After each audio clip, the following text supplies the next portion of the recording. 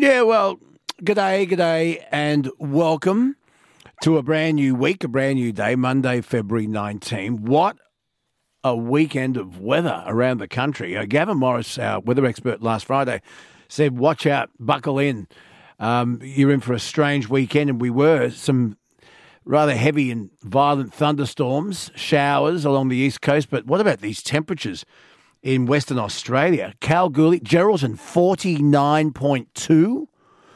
And more extreme weather is on the way today and this week. We'll get the latest with Gavin in just a second. But anyway, I hope you're well. I hope you're up for a chat. I am. Anything goes. If you have something you'd like to talk about, well, jump on board and have your say. You could well win Caller of the Week. I'll repeat last Friday's Caller of the Week later this morning. It's a little beauty. And to win all the prizes, you've simply got to jump on board, have your say, make us think, create conversation, make us laugh, make us cry, but make us lean forward. If you've got something that you'd like to get off your chest, this is the way to do it, because we are on, 71-something stations that we know of. Do you reckon people pirate the night shift? Do you reckon they pirate, yeah? I would love to find out more about the night shift black market. How many other stations are we going to? Exactly. Could be thousands. Could be hundreds. So anyway, no matter how you're listening to us, whether it be on the Listener app, because we are streaming live there now, or if you're listening to us through an old-fashioned radio transmitter, it doesn't matter, so long as we're going into your ears and into your brain, and you respond on 133353. Yeah, we'll talk to our expert on international affairs, Dr. Keith Suter, a little bit later on. God, you know, how lucky are we to live in Australia? The tension and the wars going on in the world. Thank God we don't live in a country that's ruled by Vladimir Putin. What a crook. And I haven't even got to Trump yet. What an absolute bully and a despot. And if you speak out against the bloke, you suffer sudden death syndrome. That's what they're calling it, sudden death syndrome. Alexei Navalny. This bloke, 45 years of age, 47 I should say, 47, a lawyer, has been a very outspoken opponent of Vladimir Putin for many years now. Putin tried to have him killed and he poisoned him, had him poisoned. He fell sick on an aeroplane and luckily the plane took him into Germany and he recovered.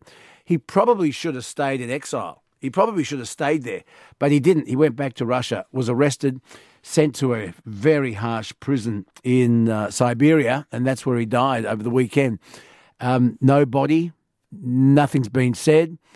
And people in Russia who were following this bloke, who believed in what he had to say, they're getting arrested as we speak in Russia for just putting flowers on a memorial. You get arrested for putting a flower on his memorial. That's what it's like to live in Russia, folks. So we don't know how lucky we are. We'll talk about that. And Donald Trump, $350 million he's been ordered to pay in a civil suit in New York about frauding the banks.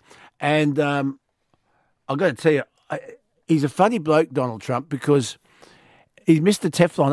I still, you know what? I still see him running at the end of the year unless he's in jail. But at this point, he is the outright leader of the polls to win the election in November. He could well be the leader of the free world again come November. There's no Republican that comes close to polling anywhere near Trump.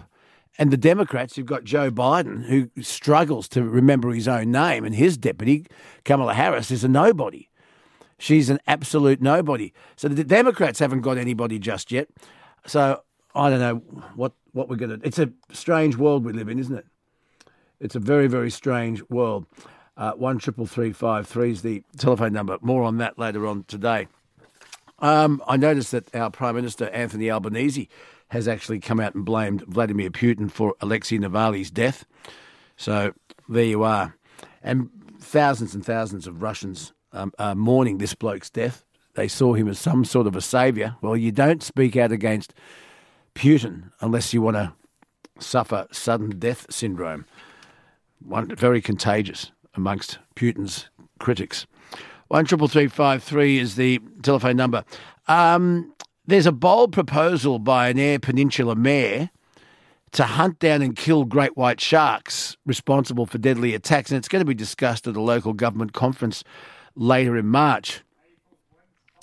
Elliston Mayor Andrew McLeod wants the South Australian government to kill sharks responsible for fatal attacks after they claimed 3 lives in South Australian waters in the last 9 months.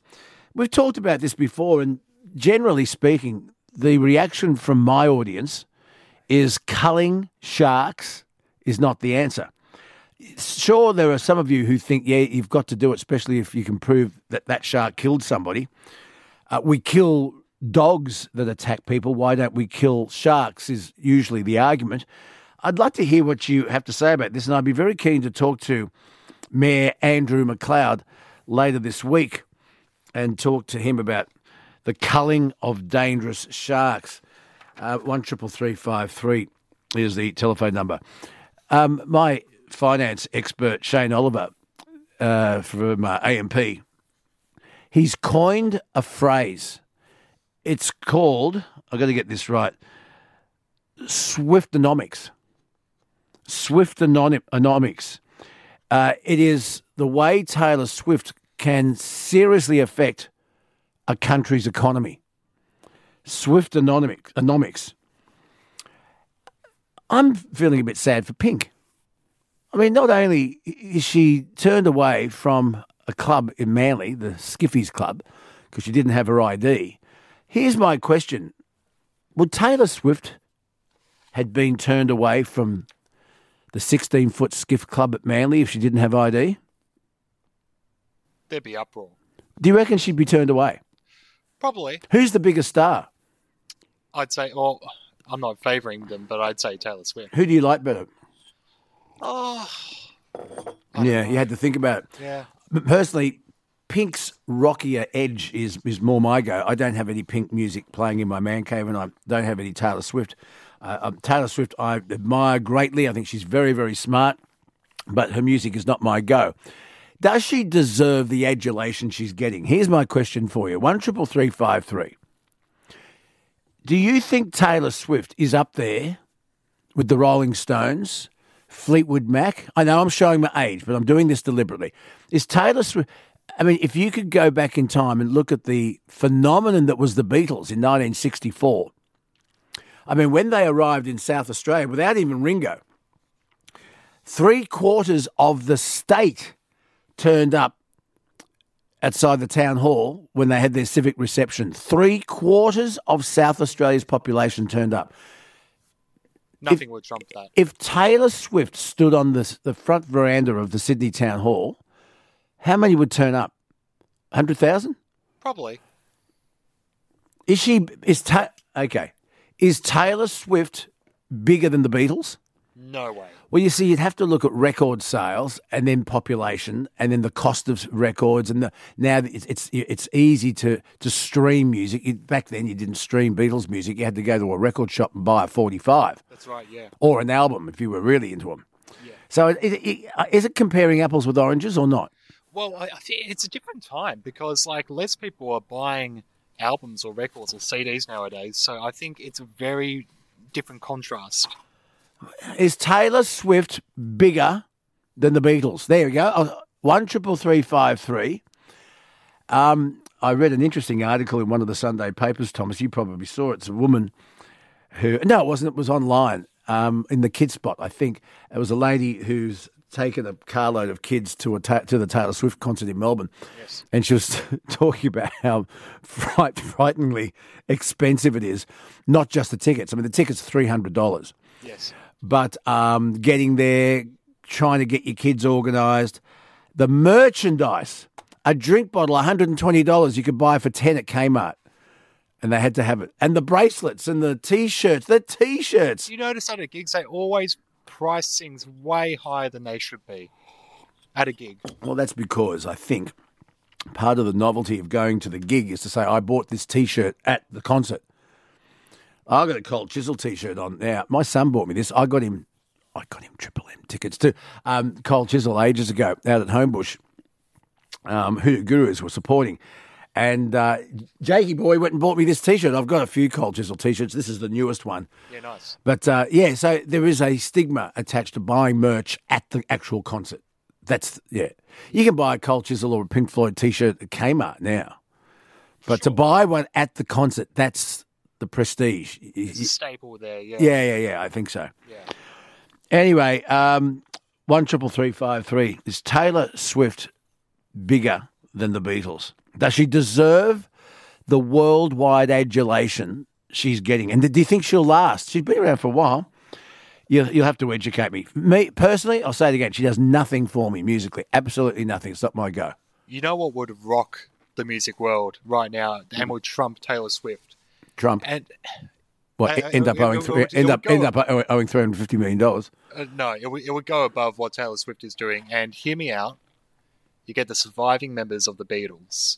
There's two of them. And the surviving members of Rolling Stones. Fuse that together and do a tour with that.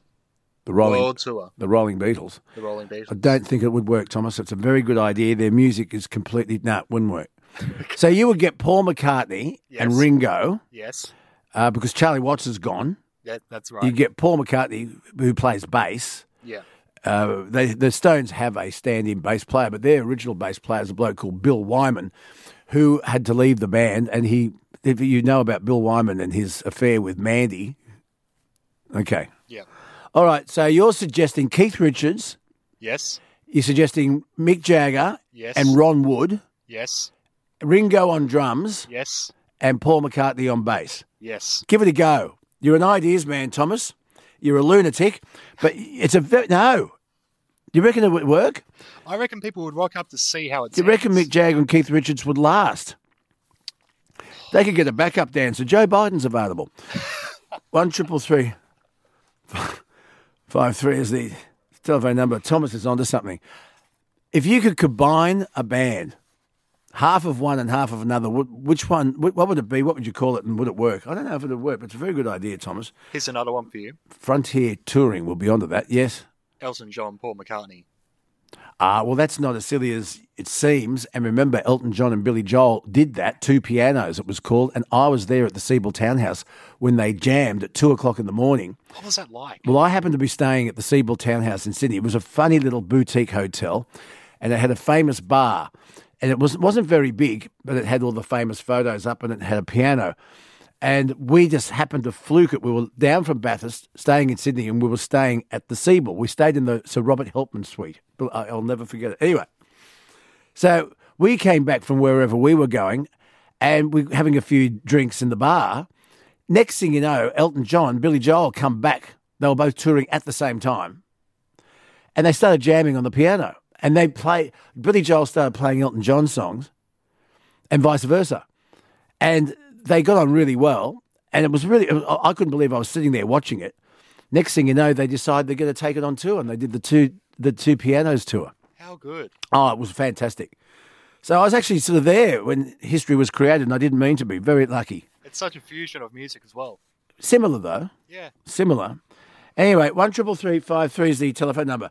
Here's a story I couldn't believe. I read it online yesterday.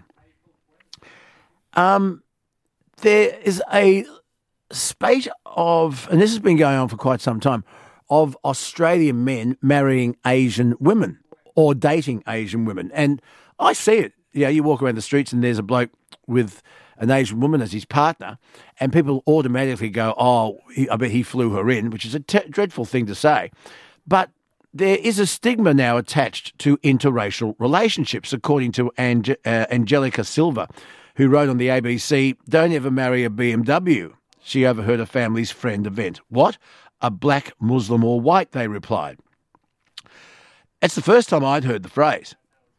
In many South Asian communities, acceptance of interracial relationships is hard to come by. Indian Australian Pooja has experienced this firsthand. The Melbourne woman met her partner, a white Australian, on a dating app back in 2021. They didn't really at the time had any intention of getting serious. Despite not expecting it, we fell in love, she told the ABC. But there wasn't any love for the relationship from Pooja's parents, who live in India. Pooja and her family are Hindus. Her partner was raised as a Christian. She says, this is the main problem. My parents are scared of new things and don't want to change their ways. Pooja says without her family's support, every aspect of her relationship has been challenging. And it goes on. Interracial relationships. I thought that in this day and age, we were completely over that. It used to be called taboo. If someone white married outside their heritage, it was considered taboo. We're well and truly over that now, aren't we? Apparently not. According to the article, there is still a social stigma connected to an interracial relationship. So the question I want to ask you this morning, folks, is are you in an interracial relationship? I'm sure lots of you are. And do you experience harassment, prejudice, racism? Do people say things? Do people stare?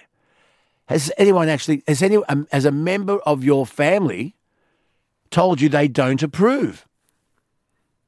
Surely, I really was shocked to read this story that for some couples here in Australia, an interracial relationship is still frowned upon. I find it hard to understand and hard to believe, but it happens apparently. It happens. 133353 is the telephone number. What's your community and family's reaction to you being in an interracial relationship? I really would love to hear your stories. 133353. Lines are open right now. Let's talk about it. And here's a story that we'll talk more about today and this week. And I want to ask you, do you reckon these boys have done the right thing or the wrong thing?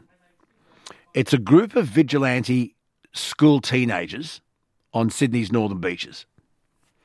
And they have allegedly used dating apps to lure men into underage sex hookups as part of a trap to expose them on social media. Now, the stings have worked and have resulted in police charging 3 of these men with child grooming offences. But 4 of the teens aged under 17 have also been charged because they took it too far and they bashed and then extorted money from their targets. Police have become so concerned about the teens' acts of vigilantism that the alleged culture of underage sex they have uncovered on Sydney's northern beaches, detectives have set up a strike force to investigate, and they expect to lay more charges. So what happened was these youths have gone on to dating apps that attract men. Grindr was one that was mentioned in the article. And then they pretended to be 14-year-olds and lured these men into believing that they were going to hook up for sex, with the men knowing that they were about to meet a 14-year-old. And in broad daylight, they lure these men to public places, film them, confront them, but on a couple of occasions bashed them and tried to extort money and bribe them, threatening to put their faces on social media. So that's wrong. But one of the youth said on social media, the police aren't doing their job, we may as well do it for them. Now, these kids found pedophiles, alleged pedophiles, without any trouble at all. Why aren't the police doing it? If it's that easy, is it because the police just are understaffed? I don't know. But I mean, what they did was they exposed a number of men that should be in jail. These men believed they were hooking up for casual sex with 14-year-olds. The one thing I will say, and this is something I've learnt from Michael Carr-Gregg, is that pedophiles are wired that way and they don't believe they're doing anything wrong. They believe if it's consensual, doesn't matter if you're 12, 13, 14, 15. They believe if it's consensual and it's love, it's normal. They don't believe they're doing anything wrong. They're wired that way. You can't rehabilitate a pedophile. You just can't. It's like trying to, rehabilitate a heterosexual or a homosexual. Pedophiles, sadly, are wired that way. But do you think these kids, without the bashing and the extortion, do you think they're doing the right thing? Do we need more vigilantes to trap crooks if the police can't do it? Why can't the police do it? Why aren't the police doing exactly what these kids did? They lured out a number of pedophiles without any problem at all. You'd like to say good luck to them, except for the bashing and the extortion. That was clearly wrong. But anyway, interesting thoughts. 133353 is the number. Look, this is an interesting question. And I'd like you to have a listen to this because I really want your opinion. Imagine you find a new partner. You find somebody that you're interested in. Just having a cup of tea. If you find someone that you're really interested in online, you go on a few dates and you share all the same interests and you finally invite your partner back to your place. Or if you're like Thomas, back to your place after meeting for 1 hour. But you finally invite someone you're really interested in back to your place and your pet dog doesn't like them. Okay? You've had a dog for a long time. You're dating someone new. And of course you want the approval of your closest friends. But what if your closest friend is your dog? And your dog just doesn't take to your new friend. New research has revealed that half of UK singletons would ditch their date if their pet turned their nose up at them. A UK study by Burns Pet Nutrition highlighted that more than 2/3, 69% of single women, believe their dog is a good judge of character, and that dogs can sniff out the bad guys. A poll of 2,022 dog owners suggests that thousands of people trust their dog's instincts.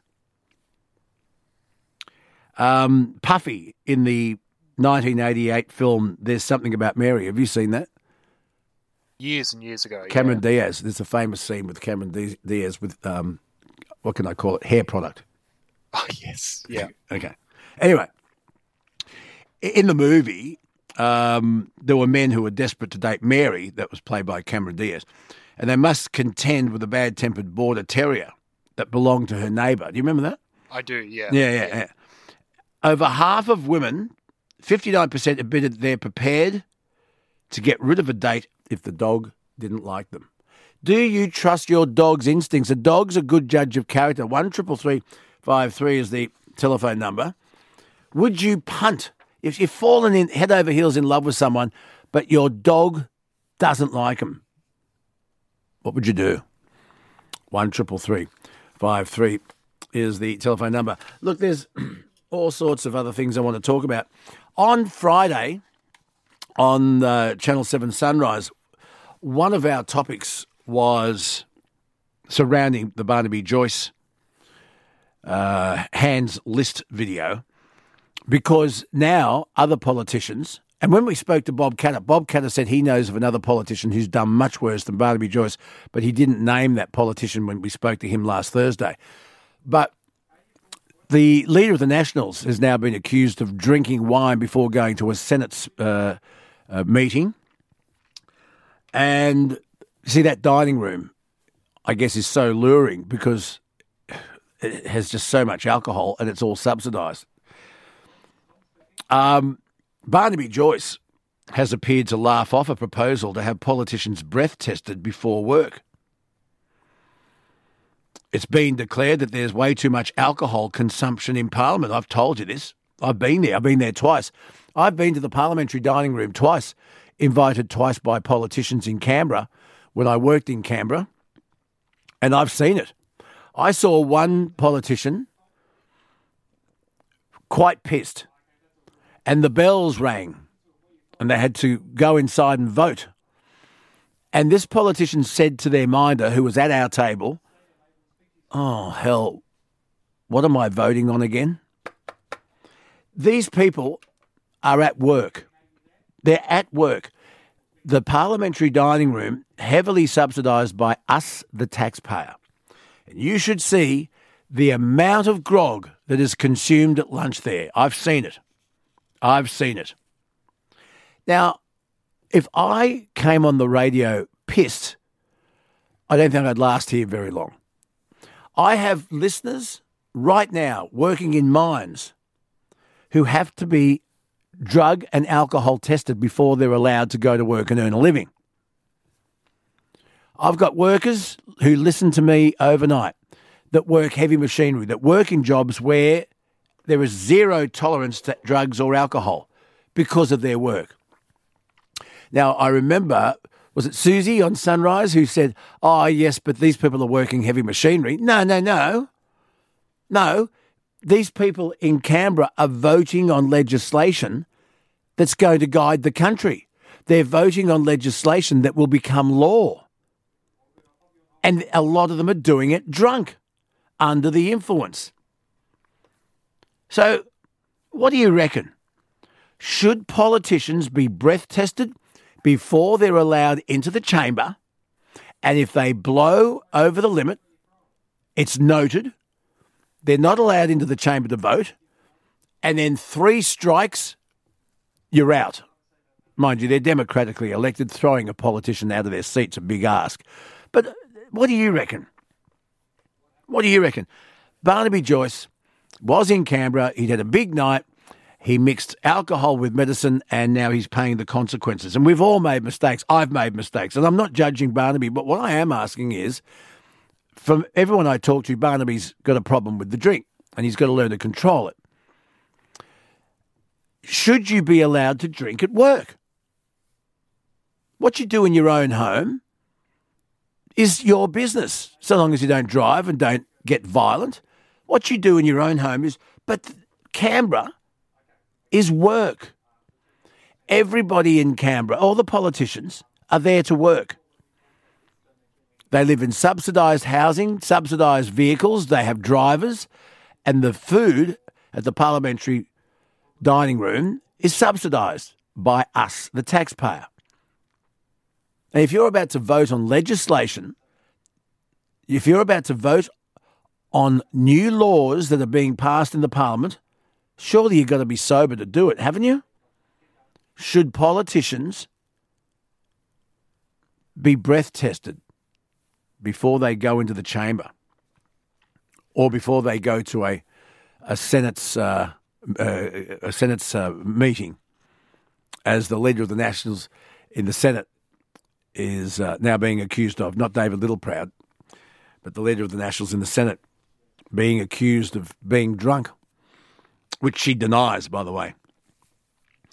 But anyway, yeah, it was one of our topics on Sunrise, and I've received a lot of feedback over the weekend on emails on this topic, and most of you are saying yes, breath test politicians before they go into the chamber.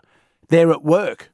You know, it wasn't that long ago, Thomas wouldn't remember, but a lot of my older listeners would remember that it was almost the Australian norm to, when you went and had lunch, even if you were in the building industry, you'd go to the pub for a counter lunch and you'd have a schooner or 2.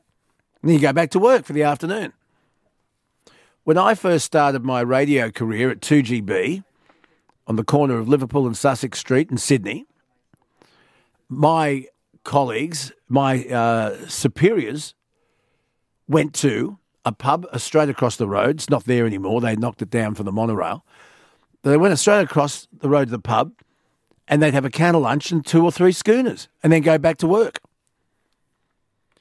That was the norm. But I don't think it is anymore. And you can't really do your job properly if you're pissed, can you?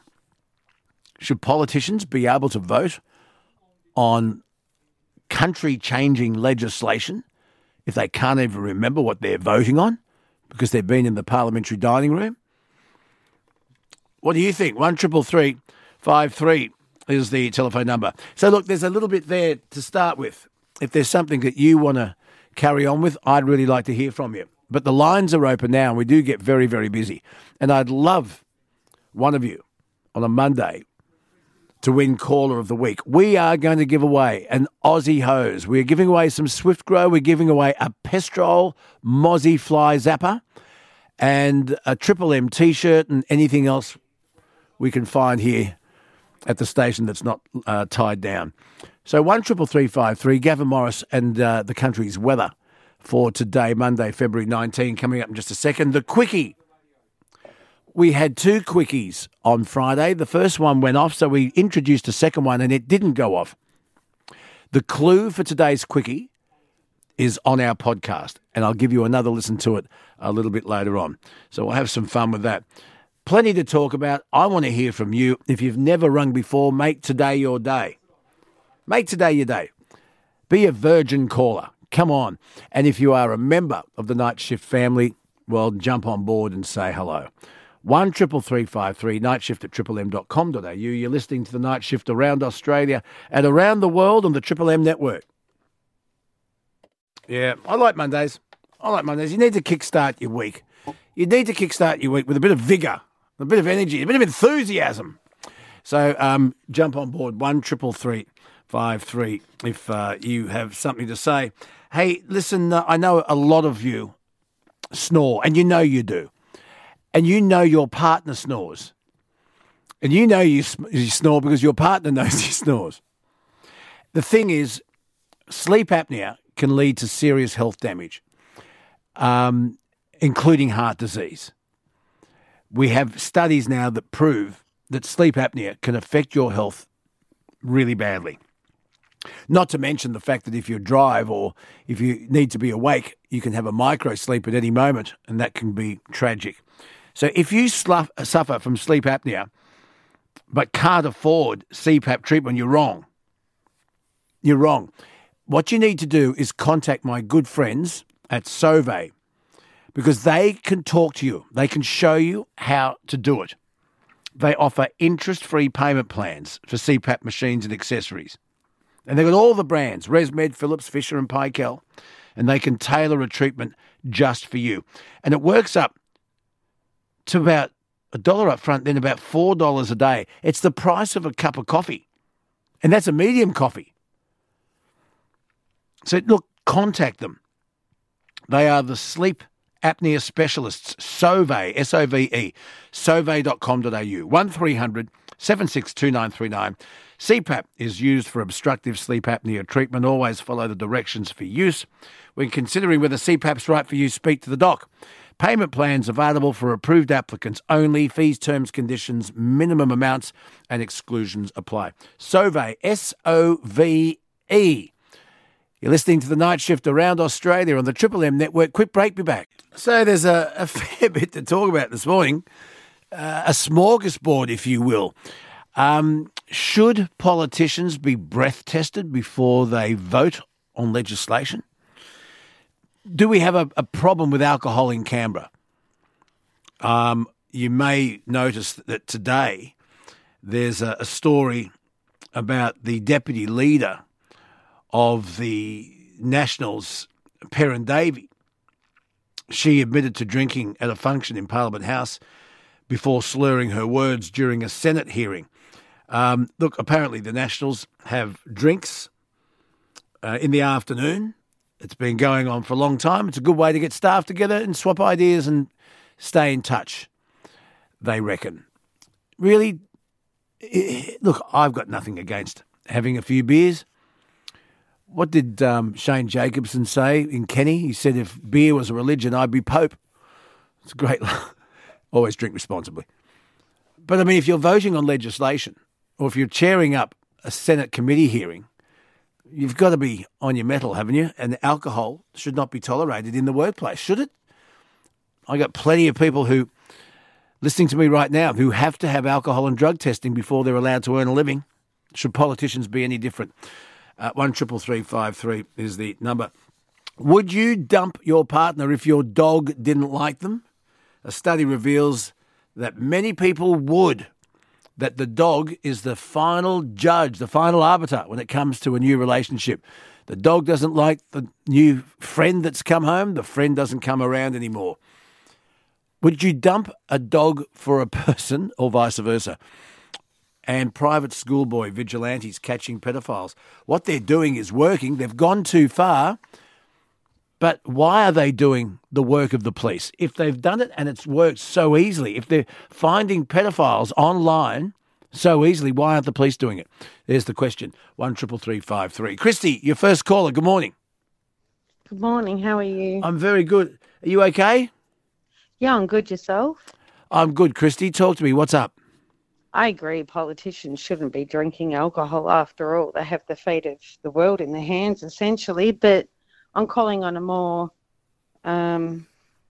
another point you raised about pedophiles. Yeah, there's a group of kids on Sydney's northern beaches, and they've quite easily trapped and lured a number of pedophiles. They've gone online onto adult dating sites and convinced these potential alleged pedophiles that they're talking to a 14-year-old child with the view of catching up for sex. Now, if these kids can do it so easily, why can't the police do it? Because even as a parent myself, I was in the situation when my kids came to me. So I went to the police about this situation. Well, what happened? Start from the beginning. It was 10 years ago now. I actually ended up in prison for confronting this man very aggressively and at the end of my ropes, I must say, over this situation after nothing being done. Okay, you're sort of jumping ahead. You, as a parent, confronted someone that was threatening one of your family? No, who actually, it was my ex's uncle who molested two of my children. Two of your children. And how did you... That's terrible. How did you find out about it? They came to me with it. My daughter was 3.5 at the time. Oh, Jesus. And children don't have as many rights as they should. I believed my children. Even I went to the police. We did everything we could legally. I was told nothing could be done because I don't want to go into too much detail, essentially, because it's pretty graphic. Well, let's get to the point. Two of your children, but your 3.5-year-old came to you and said, "Uncle such and such is what, doing bad things." The words to. Sorry? No child should have these words to describe. Well, let's not use the exact words, but she made it clear to you that your ex's uncle was doing dreadful things. So did you confront the uncle straight away? Did you confront your ex? What happened? I went to the police with Good. my children. And?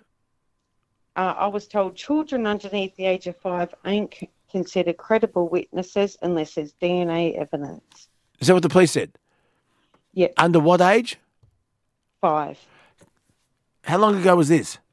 10 years. 10 years ago, the police said a child under the age of 5 is not a credible witness unless there's DNA evidence. Dear, oh dear, oh dear. So what did you do then? Hello? I worked with the police for 18 months. I came to no end, so I went there myself. And how did you end up in prison? I broke in his house after he laughed in my face. Did he admit it? No. Okay. Right, so you broke into his house. Go on. And I confronted him in his kitchen, saying, "Why have you done this?" You know, all the questions that a mother would ask. And he called the police. He had a heart attack from fear. And you went to prison? Because he had a heart attack. Yeah. But he died? He actually got resuscitated. I went to the Supreme Court. Did you have any previous convictions? I did. Yeah, because it's very rare. I would find it very, very hard to believe that you would go to prison on what you're telling me. Yep, I did. What were your previous convictions? Person, but that shouldn't take back the fact that my kids were violated. I begged the system, and I can see why these kids are getting these answers so easily, because even when I had my children there, I watched my daughter pace up and down, giving evidence while I wasn't allowed in the interview room. Yeah, I don't know what to do. These vigilante kids, if they're getting results, and look, I don't agree with all of what they're doing. I mean, some of these kids have been arrested for extortion and bashings. That's just not on. But if they're able to lure these alleged pedophiles out into the open and catch them and film them and expose them, why can't the police do it? Maybe the police are understaffed. I don't know. Christy, this uncle had a heart attack but was resuscitated. Was he ever taken to court? Children under 5 ain't considered credible witnesses without DNA evidence. But down the track, I mean, no, obviously not. That's yeah. Did your ex-partner, this is your ex-partner's uncle, did he believe you and your children? He did, but he didn't. Yeah. Okay, all right. Are your kids okay today? They are. I mean, we brigade out. I went to prison. I had to go to the Supreme Court because I got 8 years on the top with 5 on the bottom. You see, you don't get 8 years prison for going into someone's house and confronting someone. You went to prison for something else, I think. I didn't physically. I'll leave you there, Christy. Thanks very much for your call. You don't go to prison for 8 years with 2 children who depend on you for going into someone's house and confronting them about a pedophilia incident. There's more to Christy there than meets the eye. I'm not going to pursue it. I think it's. Well, I'll have to talk to Michael Carr-Gregg. I'll have to talk to Michael Carr-Gregg about that. Is a child 5 and under considered an inconsistent witness? Because I guess they could be easily coached. I mean, we've heard on this program a lot of mothers who are pissed off at their partners coaching their kids to say dreadful things about their fathers that just weren't true.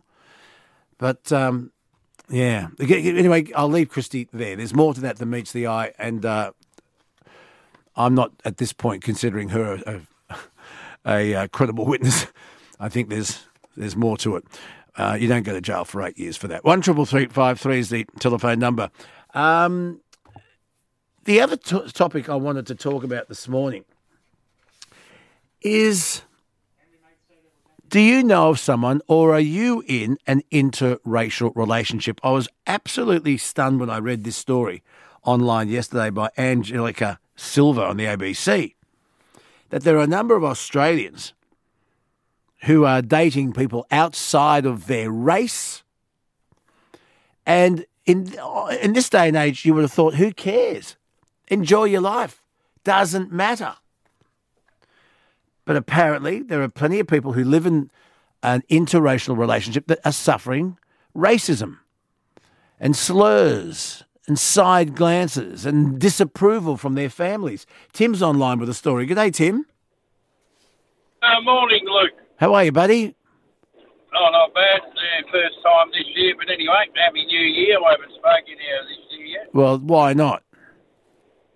So, no, I've been away on holidays, and when I went, you were still offline, yeah? Well, here I am, and here you are. Tim, you're in an interracial relationship, you're telling Thomas. Have you suffered any racism or sideway looks and whispers and general disapproval from your family or from your friends? I've never. Well, you probably know these days that people won't say nothing to you face to face, right? You know, they'll just talk amongst themselves, and yeah. But I've had nothing. But I've actually got a Filipino wife, right? And her family, right? Or most of them are okay, not a problem, right? You know? So her family are okay with her marrying outside of her creed? Yeah. And your family's all good with it? Oh, my family's not close. But the ones I do talk to, they're okay, all good. Well, it doesn't matter. It's my life, and I'll do what I want to do. Good on you. So you're happy. You haven't received any form of criticism. When you walk down the street holding hands, do you feel people looking at you? I'm going off this article. Do you feel people are looking at you disapprovingly?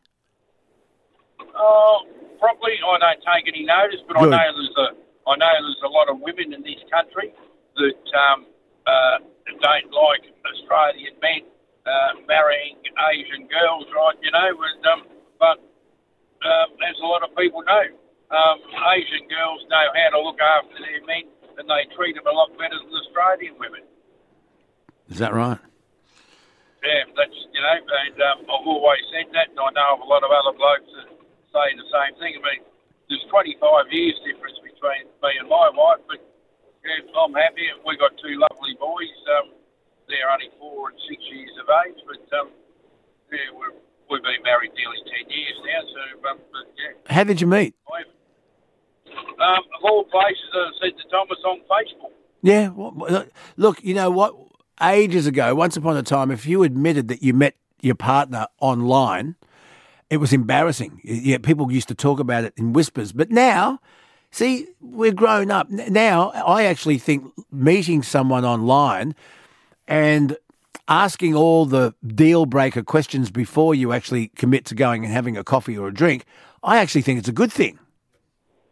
Yeah, I know. We started chatting on Facebook, and I suppose we were chatting for about 6 months, and then I went over there. I'd been to the Philippines before I met her, and so I realised she was the right one. So once I met her, January 2014, later that year we were married. You're married. Well, there you are. Interracial relationships. You see it everywhere. And once upon a time, it was taboo. It was really a bad thing. But now, I don't understand why some people are still suffering from racism and people looking down their nose at an interracial relationship. In fact, one way you can tell how things are becoming norm, and I'll tell you this, and I bet now that I mention it, you'll watch it and you'll agree, is that when you watch television commercials for any product, now you'll often see an interracial couple sitting at the dining room table talking about whatever, or sitting on the floor with interracial kids. You'll often see same-sex couples in commercials now. And that's a real guide as to where the advertising agency is sending their message, and they're trying to send their message to as many people as possible. 20 years ago, you would never, ever see an interracial couple on a commercial or a same-sex couple on a commercial. Never, ever. So it shows you how things are changing, isn't it? And while you're, there was another subject you're on tonight about the politicians, right? Yes, I think they all should be drug tested. They should be drug and alcohol tested. You know, I mean, me being a truck driver, we've got to be squeaky clean all the time, being out. You can't even go to work and drive a heavy vehicle just with one mouthful, right? As you would probably know. Yeah, why should politicians be allowed to vote on the future of this country when they've had too much to drink? Should they be breath tested? Should they be breath tested at the door of the chamber, Tim? Yeah, I'd agree with that, yeah. And if they're over the limit, banned from voting. They're the ones that make the laws, right? Yeah. You know, for everyone else to abide by. So they're the ones that should be setting a good example, right? So if they want to make laws about us people out here, well, they should follow the same thing, you know? Yeah, I'm with you, Tim. I'm 100% with you on that one. Tim, thanks for your call. Good to hear you again. All right, okay, not to worry. Okay. See you, buddy. And I guess the other thing that back in the day concerned people about interracial relationships was if you do have children and you have a child that's interracial and looks interracial, they would get teased at school. But no, not anymore. Surely not anymore. Does it happen? 133353. I'll tell you the other thing that we talked about on Sunrise on Friday that we need to talk about. Should public servants and politicians be able to lash out on lavish lunches and dinners at our expense for a meeting? I mean, Parliament House has so many meeting rooms, it's not funny. And I think this is a complete rort. And I said this on Friday and I'll say it again tonight. It's time to uncouple the gravy train. Recently, the Federal Education Department Secretary, his name is Tony Cook. Last week, he apologised for racking up a bill by public servants. They booked a high-end restaurant to host a work meeting. Guess how much? Have a guess, Thomas. How many people were there? It doesn't say. Yeah. Okay, 10 staffers. Okay. They met at the One Hat Courgette restaurant in Canberra. I've never been there. And they held a Senate estimate hearing. It was a meeting about that. This bloke, the Federal Education Department Secretary, Tony Cook, he's apologised for a $12,637 bill racked up by public servants who booked high-end restaurants to host work meetings. He revealed the bills, including a $1,209 charged by 10 staffers meeting at a restaurant. Federal Opposition Education spokeswoman Sarah Henderson said the restaurant rorts are a disgrace. How could you run a department which allows this sort of flagrant waste of taxpayers' dollars? Look, if you're allowed to do it, they'll do it. I mean, there was nothing illegal here, but the former Treasurer, member for North Sydney, Joe Hockey, was entitled to a living away from home allowance when he was in Canberra, former Treasurer. And so he was getting taxpayer rebates on the rent that he spent on the apartment he lived in Canberra. And guess what? His wife owned it. We were paying Joe Hockey's wife. He was claiming his wife's flat on his allowance and she got the rent. Completely legal. If it's legal and they're allowed to do it, they'll do it. Morals don't come into it. Come on. Change the rules. And if you want to have a meeting, get some Arnott's biscuits and a cup of tea and have your meeting there. You don't need to go and spend $12,000 on a meeting with public servants, for Christ's sake. The Night Shift, Triple M. I was talking to my very good friend Andrew Fennell from Pestrol on Friday morning, and he was telling me that this Executioner Double XL Mozzie and Fly Zapper is just going fantastic, but he can't get any more of the tennis racket zappers. He's only got so many. Just to bring you up to speed, we were talking about mosquitoes, and with the heavy rain down the eastern seaboard of Australia, the mosquito season is just dreadful, and Ross River fever has raised its ugly head again. You don't want to get Ross River fever, and mosquitoes do spread disease. So while you're enjoying your summer, you don't want to enjoy the flies and the mozzies. And he's got this gadget. It is a game changer. It's the Executioner Double XL by Pestrol. It's actually the biggest in their range, and it's the big daddy of fly and mozzie zappers. It actually it annihilates flies and mozzies over a 300-metre square coverage. And you can get it now $149.90. Remember, it comes with a warranty, money-back guarantee. But he's got 10 tennis racket zappers to give away, free. But he's only got 10 this morning. So you need to ring or contact him now and register. Just go to pestrol.com.au, and the free delivery that you'll get comes with the code BONA, B-O-N-A. But there's only 10. It is the Executioner Double XL from Pestrol, P-E-S-T-R-O-L, Pestrol. Don't let the flies and mozzies ruin your summer. Grab the Executioner Double XL. Pestrol, P-E-S-T-R-O-L. Henry's online. G'day, Henry. Hello. Hello. How are you? I'm good. That's good. Good. I just wanted to talk about Yes. Taylor Swift and the Beatles. Are they comparable in their Can popularity? you? I mean, I personally have not seen anything quite this big in my life.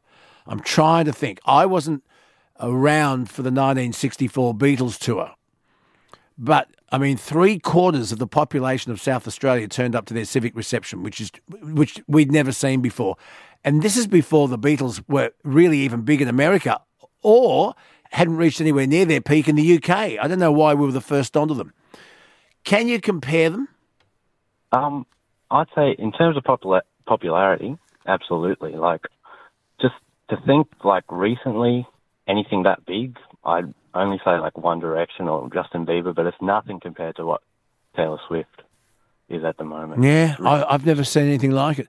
And not just the ticket sales, the merchandise, and the hotel rooms and the restaurants, the amazing effect she's had on the Australian economies. Well, I can't remember anything like it. Yeah, she's just a gold mine. Yeah, but can you compare the music? Will Taylor Swift songs be as lifelong surviving as the Beatles? I honestly doubt it. But I have big respect for Taylor Swift because she writes all her own stuff, and so do the Beatles.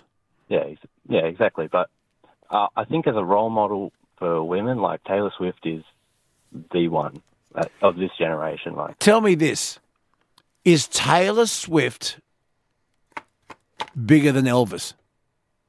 Yeah. And I'd say the Beatles are probably bigger than Elvis. Elvis never wrote a song in his life, remember? He sang other people's songs all the way through. And people won't like me saying this, but it's true. Elvis became very popular in the southern states of America. He got radio airplay when black musicians were banned. So, I mean, you had Elvis Presley singing, you got musicians like Chuck Berry and Ray Charles and Nat King Cole, and the list goes on, who were not allowed to be played on a lot of those redneck southern radio stations. And Elvis Presley was singing black music, but he was white, and he got airplay. Just remember that. Well, I'd say the same about the Beatles. They were just really doing black music, and they were white. Even though they wrote it, it's clearly... Love Me Do? I think that's Love Me Do, that's the... No. But you think of something like I Want to Hold Your... I'm just going through the songs that got them popular. Love Me Do, I Want to Hold Your Hand. Twist and Shout, that's the cover. Twist and Shout, yeah. Yeah, that's... I go with that. Give me another one. I Saw Her Standing There. You reckon that's a black song? Yeah, absolutely. Listen to the rhythm, I'll never dance with another. Okay. It's totally a rock and roll song, like... Anyway. Yeah. But Taylor Swift, I just think the mania is totally similar to Beatlemania. Is Taylor Swift better than Pink? Well, possibly. I was talking to a mate of mine. I'll tell you who it was. Oh, can I say his name?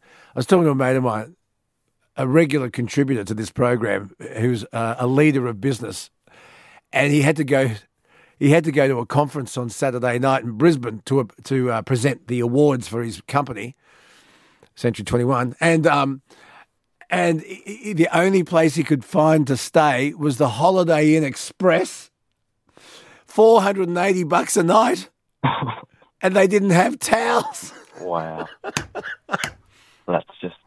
I was talking to him yesterday. Oh God, he said bloody Pink. Anyway, Henry, thank you for your call. Oh, good. Who's your favourite musician of all time? Oh, I love the Beatles. So, it's probably the Beatles. Yeah. What do you think of Thomas's outrageous idea, getting Paul McCartney and Ringo together with Mick Jagger and Keith Richards? I like the idea, but they're a bit old, and if you listen to the Rolling Stones' new album, it's good and it sounds like the Stones, but just the auto tune, it's just not right. So I think it would be a disservice to them. Okay. Both of them. Would it sell tickets? Oh, of course. You reckon bigger than Taylor Swift? No, not bigger than Taylor Swift, but it would sell better than Paul McCartney would. Yeah. Okay. Thanks for your call. All good. Okay. Yeah. Bye-bye. 13353 is the telephone number. And instead of the, what are the wristbands that the Taylor Swift... The friendship. Yeah, the friendship bangles. Yeah. Instead of friendship bangles, you'd have, what would you have? Friendship cigarettes. Peace and love t-shirt. The Keith Richards would hand out. How is that guy still alive? How is Keith...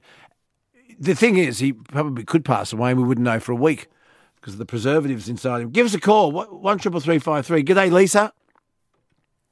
Lisa. Yes, hi. Good morning.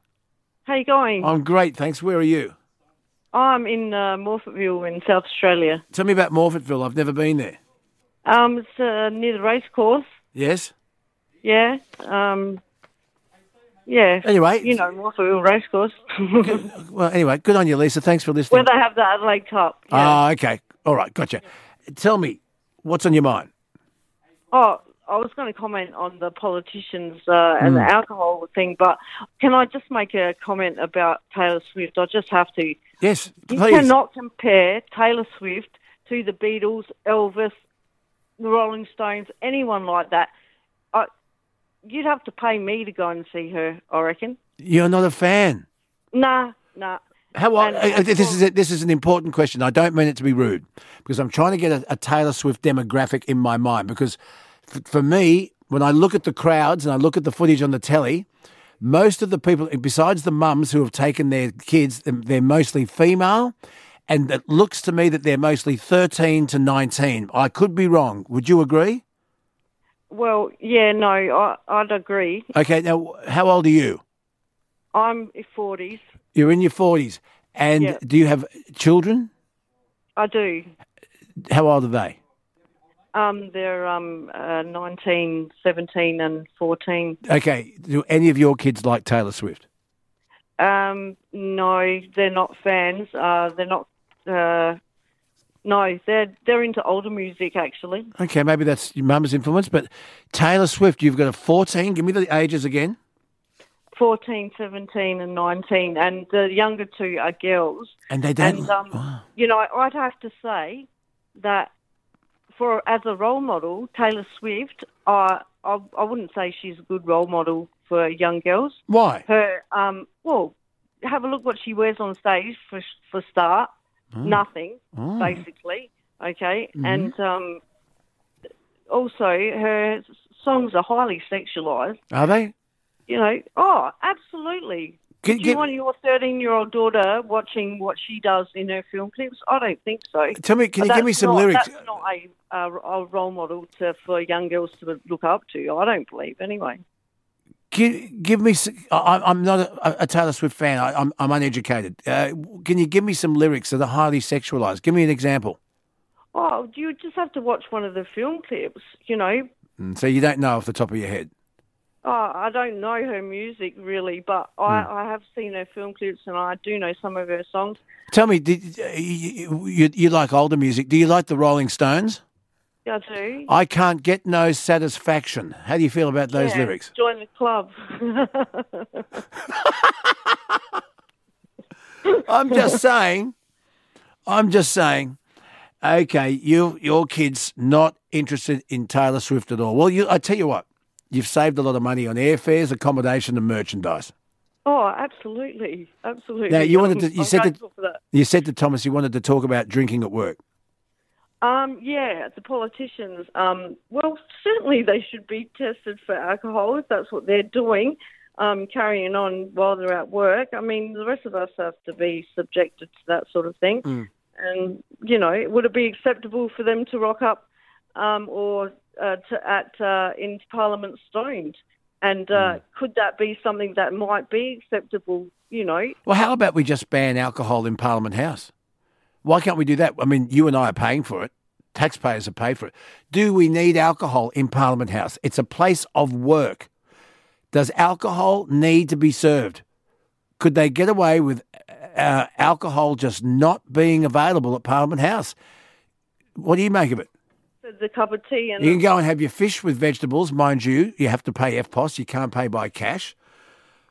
But, yeah, do we need alcohol in Parliament House? There's the question. Absolutely not. No, absolutely not. Hey, let's put it out there. Should alcohol be banned in Parliament House when the people consuming this are usually politicians or public servants who are then making big decisions on the future of Australia?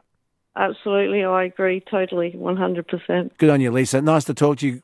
Yeah. How are your kids going? 14? They're at a difficult age, aren't they? Are they getting on okay? Do they fight over the bathroom? Yeah. Do the 14 and 17-year-olds steal each other's clothes? They do. They wear each other's clothes. Yeah, absolutely. Yep. And did you take my scrunchie? Yeah. Where's my hairbrush? Well, it's going back to the 90s and sort of 80s fashion at the moment, I reckon. So, scrunchies are, something that are making a comeback. I'll tell you a story that happened in our house, and you would relate to this, Lisa. When our kids were younger, Nikki's daughters, God, they love each other dearly, but they fight like anything. You used to hear often, "You're dead to me. You're dead to me. I hate you so much." Anyway, one of them lent the other sister's jumper to a friend without her permission. Went into her room and lent a friend a jumper. Well, the jumper was missing. There was World War IV going on. I know nothing about it. Why do you always blame me? I know nothing about it. And a couple of days later, the sister whose jumper was stolen sees on Facebook the sister's friend wearing the jumper. Oh, no. Oh, my God. Yeah, World War IV. Oh, my God.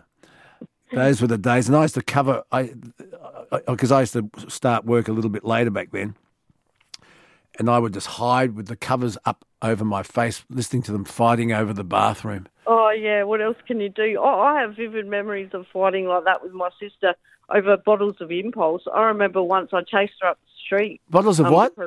A bottle of Impulse, the spray that used to be like... Yes, the underarm deodorant, yes. And Impulse was the number one seller for girls. That's right, Impulse. So it was a long, thin can. That's right. Yeah. Yes. Go on, keep going.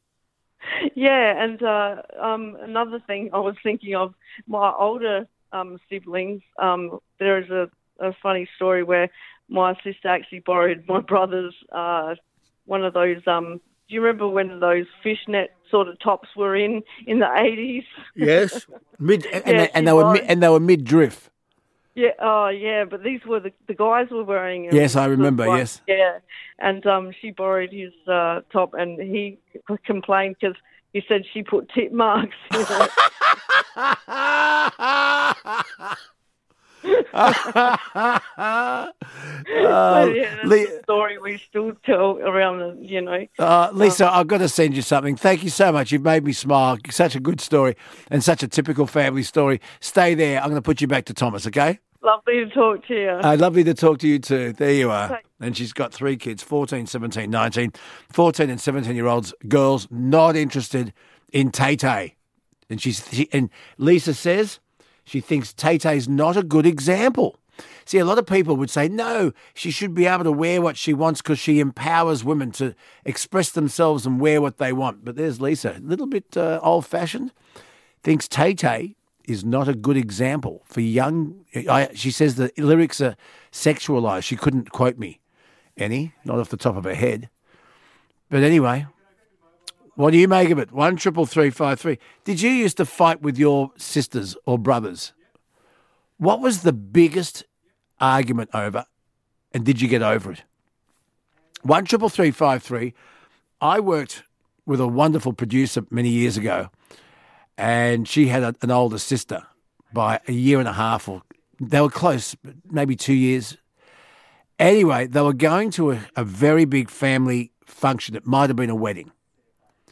And the producer that I worked with found a dress online that she was going to buy. And for this family function, as I say, I think it was a wedding. Her sister went online and bought it for underneath her. Well, these two sisters had to live in the same house, had to sit at the same dining room table, but on weekends they worked in their father's cafe together, and they didn't talk for 9 months. 9 months the grudge went on over the dress. You'd be able to hear a pin drop. I could not believe it. I could not believe it, over a dress. What did you used to fight with your siblings? What was the biggest drama? 1-333-553 is the telephone number. It's good to be with you. It's the night shift on Triple M. Yeah, and what's the go with the Taylor Swift friendship bracelet phenomenon? My stepdaughter came over for lunch 2 weeks ago with her partner. They're both in their late 20s. She's got a wrist full of Taylor Swift friendship bracelets on, which she's made, and the boyfriend, he's wearing one as well. I hate fads. Have I ever been a victim of a fad? Yes, I have. Yes, I have. And you look at the Beatles haircuts. Everyone had a Beatles haircut at one point.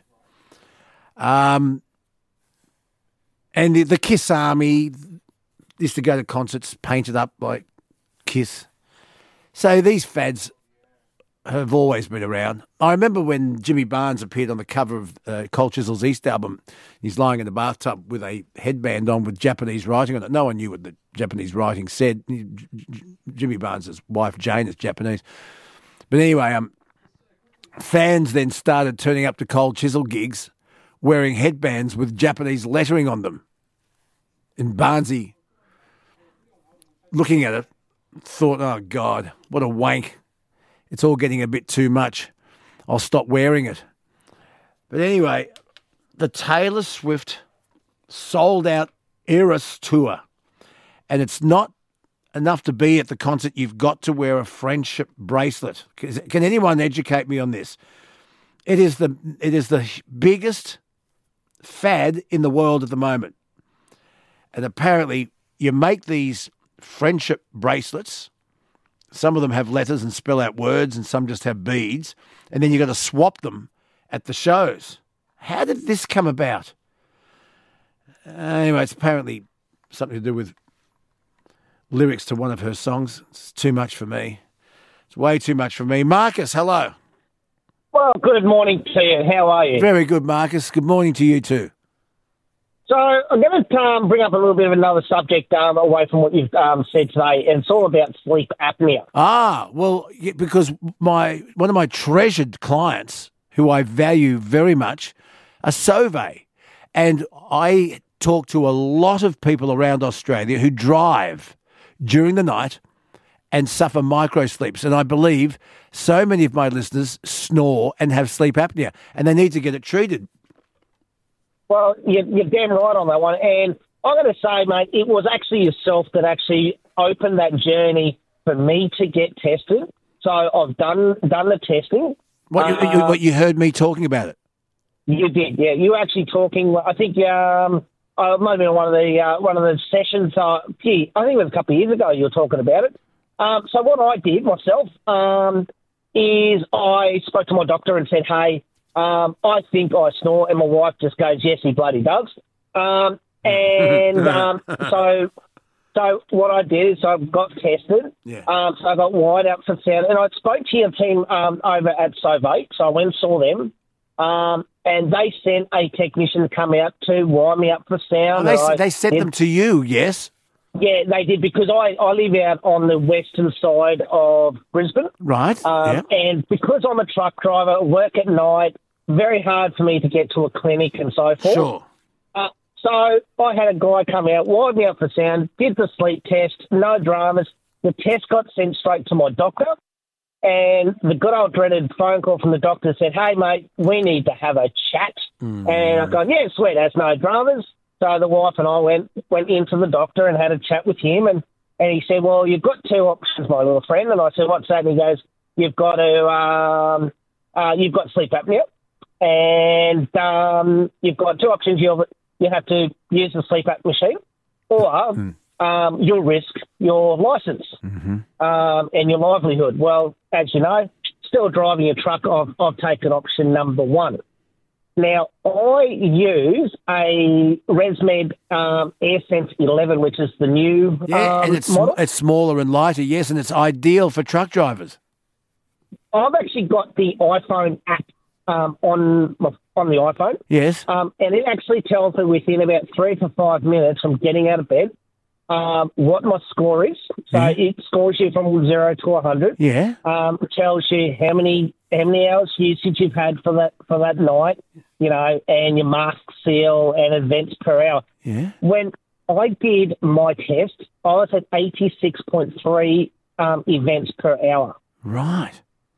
Which is severe. Which is automatically a license suspension, but provided, because I said, mate, give me that machine, I don't want my license taken off. And he said, yep, go down to the pharmacy, rent it, which I did for 2 weeks. Then I went and saw a specialist, and he said, yep, you've got sleep apnea, this is what you need to do. And then I went and brought my own machine from ResMed, which is the AirSense 11. I can tell you now, so the last 5 months is what I've been using the machine for. I've gone from 86 events per hour down to 2.4. Do you feel better?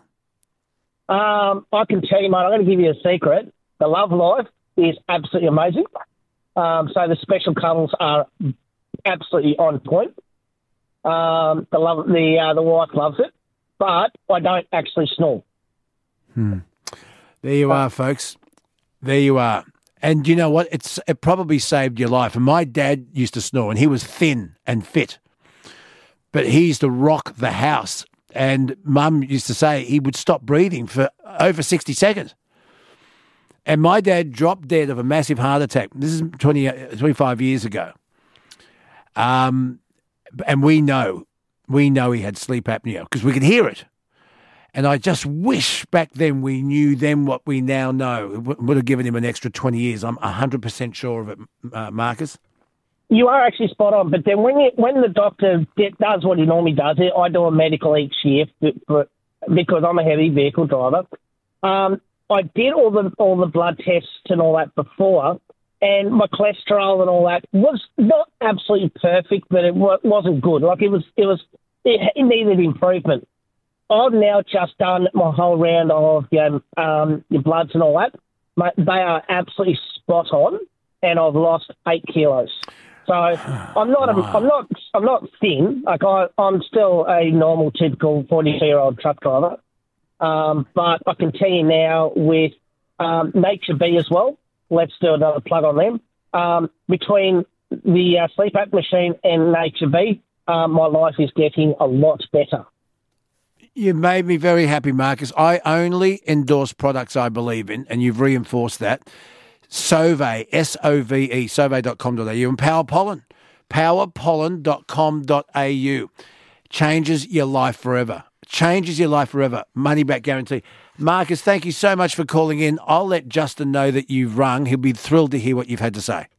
Absolutely, mate. Love your show. Talk to you all later. Thank you. Cheers, mate. Well, there you are. 133353 is the telephone number. I'm going to take a break. Be back. Okay. Terry, g'day. Hello there. I'm sorry I'm a bit croaky, Luke, because I've been to see Swifty tonight. Oh, my God, Terry. Oh, my God. I tell you what, I flew over from Perth to see her with my daughter. It cost me thousands of dollars, literally thousands, to get here, stay for a couple of nights, get home. And, yeah, best bloody concert I've ever been to. And I've been to literally, I would say, about 80 or 90 concerts in my life. Best. How Brilliant. old?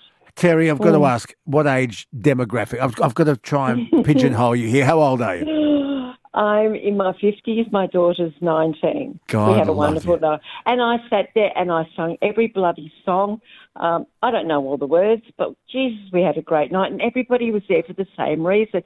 There was girls as young as 5 up to my age and older. It was just brilliant. And whatever that other woman said, she can get stuffed. She's got no idea. She says that she shouldn't wear what she's wearing. Oh, dear. And that the lyrics are sexualised. I then put to her, she loved the Rolling Stones, I Can't Get No Satisfaction. But and I quite liked it. I thought she was quite fun. But she says that Taylor Swift is not a good example to young women because of what she wears. Your thoughts? Bollocks. Absolute bollocks. She's pretty. She's got the figure. She's young.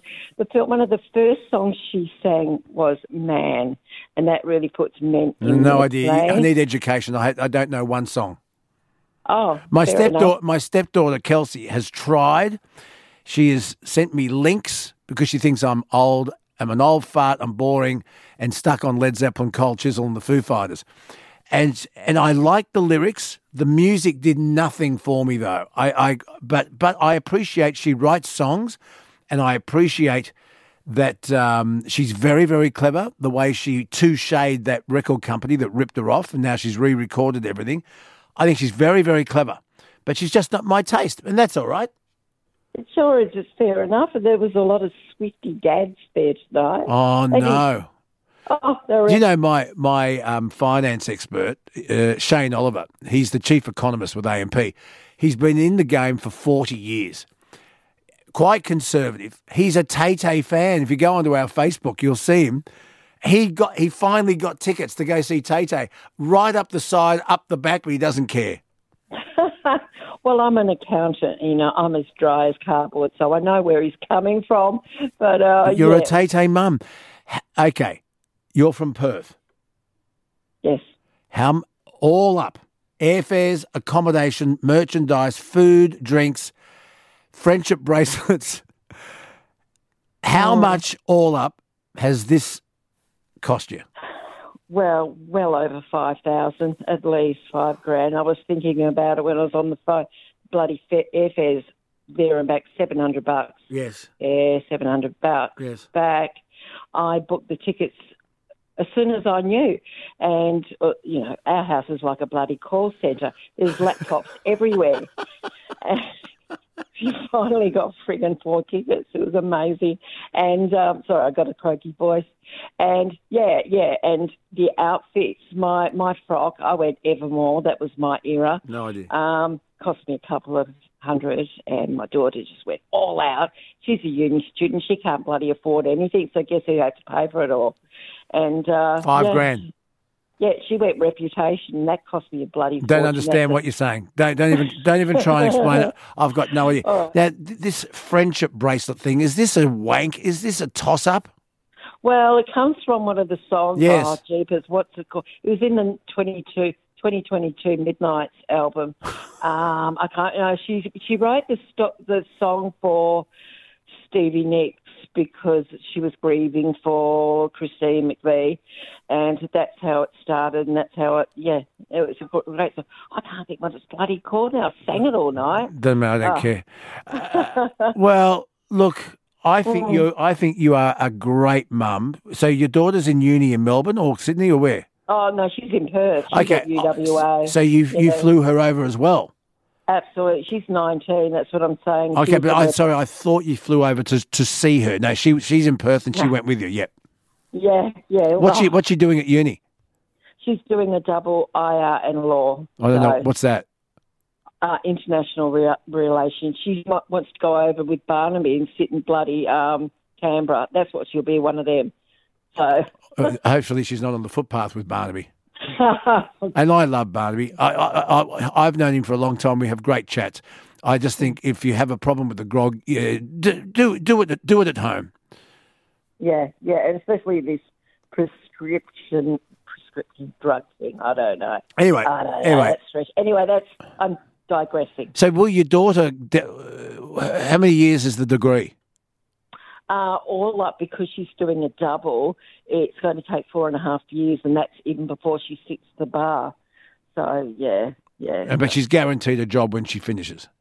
Oh, yeah, big time, and she better be bloody paying me to come along with her. That's right. She owes you now, Mum. Terry, she owes you. She's a brick. I've got to go. How many kids have you... Only it's 43 degrees in a couple of days. So, yeah. It's been I know you're in for some weather. you're in for some very hot weather. Gavin Morris has told us that this morning. Listen, Terry, thank you so much. You've made my day. You need to know anything. I'm a walking, talking Swifty encyclopedia. Don't need Google. I know it all. At 50. What? At 50. Yeah. I know. I was born in '66, so. Right. Well, yeah. You see, but you grew up with ABBA. I hated ABBA. Oh, you grew up with the Bay City Rollers. No. My dad was a real big, country and western, Fleetwood Mac and all that. Fleetwood Mac's all right. So you grew up with the Rumours album. You grew up with Pink Floyd. I was more Tusk that era. So okay, that's later. Yeah. Yeah, I was Rumours.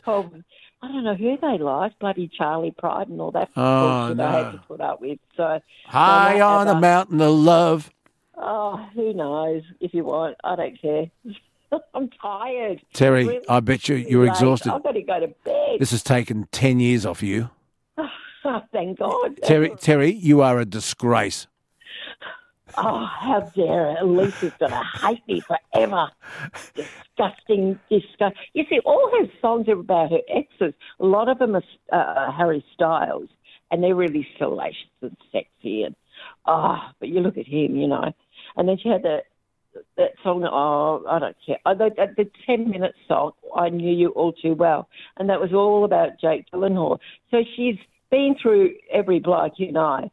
So it was quite entertaining with all, and the guy she's going out with at the moment. The football? He's just the next album, you know, the next breakup album coming along. Yeah, it'll happen. Needs fodder.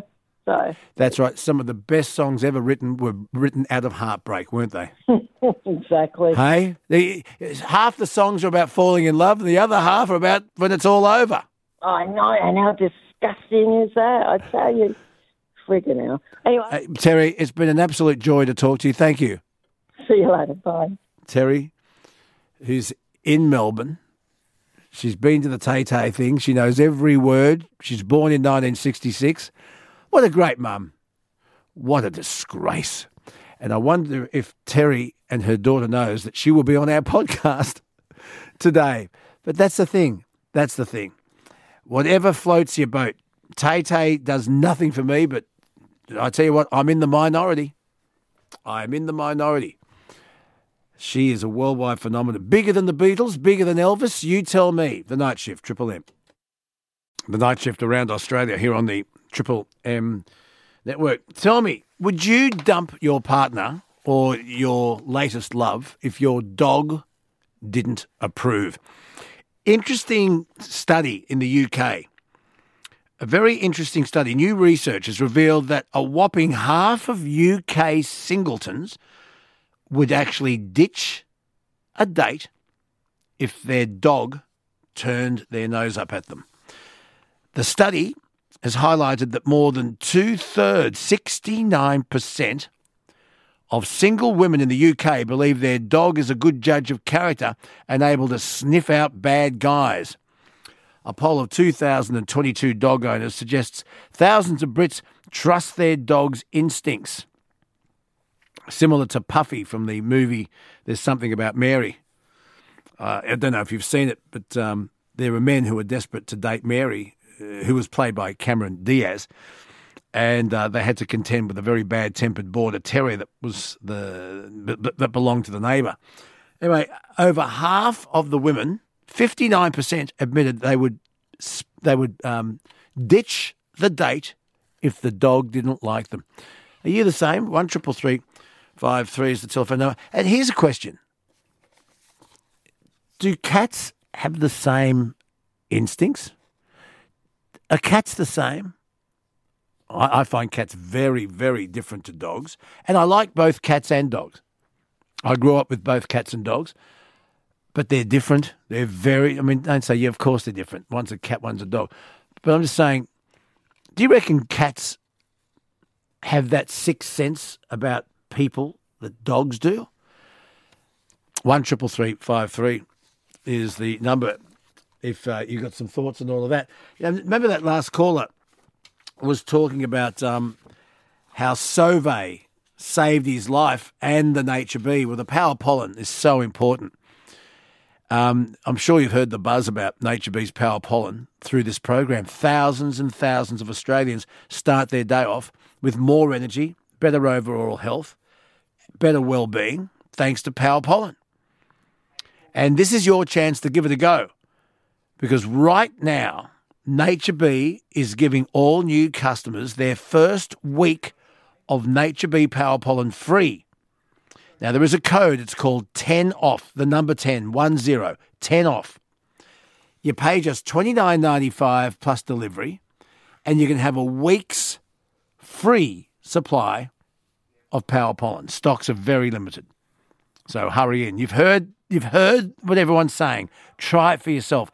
If it doesn't give you more energy, a better feeling of well-being, you get your money back. Otherwise, I wouldn't endorse it. And I've been endorsing this for 24 years this year.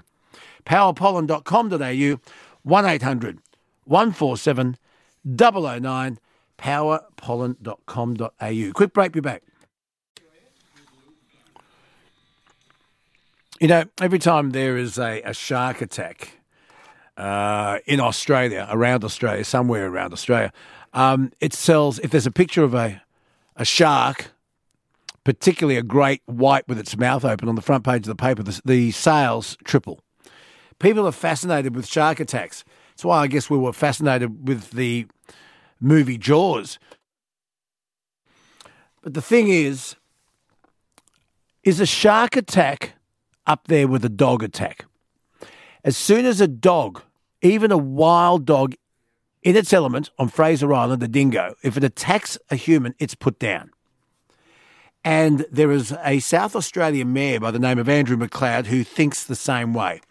He wants the South Australian government to kill sharks that are responsible for fatal attacks after they claimed 3 lives in South Australian waters in the past 9 months. I'm going to talk to, hopefully, Mayor McLeod a little bit later this week.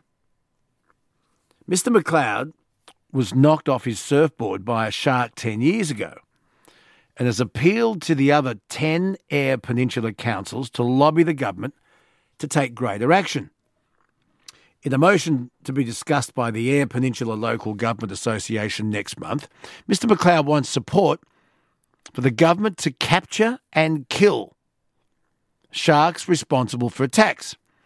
He also wants the council's support to condemn the use of burley to attract sharks for entertainment purposes. Now, so what happens is, Thomas, a lot of fishing charter businesses will throw burley out in the water, chump, blood, meat, whatever, to attract sharks for the tourists to take photos of. And there are diving companies where you go down in a cage and they'll throw burley out to get the sharks to come up so you can take your photo and look at me next to a shark. Mr. McLeod is saying that should be banned. We shouldn't be attracting sharks to people. He wants council support to condemn the use of burley to attract sharks for entertainment purposes, such as cage diving. He wrote, the implications of doing nothing would be more people being harmed or killed by sharks, and it would cause more mental trauma on those who witness attacks. And it will eventually lead to a downturn in tourism, he's saying. We know that people are being mutilated and killed by shark attacks on the Eyre Peninsula, and these attacks have increased in frequency. The thing I'd look forward to talking to him, if he's saying track down, hunt, and kill the sharks that have been involved in attacks, how does he know which shark was involved in the attack? Because they all look very similar. How do you know you're destroying the shark that did attack someone? Is it the shark's fault that they attacked someone? Can you draw a comparison? Because a lot of people will ring me and say, no, the shark is in its element. It belongs in the water. We don't leave sharks alone. Can you use the same comparison to a dingo on Fraser Island attacking a tourist or killing a tourist? The dingo's in its element. Should we not be on Fraser Island? Should we not be anywhere near dingoes? Is it the same thing? You tell me. 133353 is the number of the night shift. Around Australia on the Triple M network. This is The Night Shift with Luke Barner.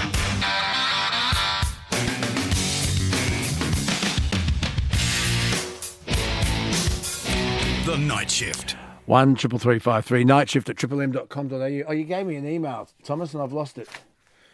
Well, here it is. Sorry, as you were. Sit down. This is from Barry. Doesn't say where Barry's from. It's from a Hotmail address.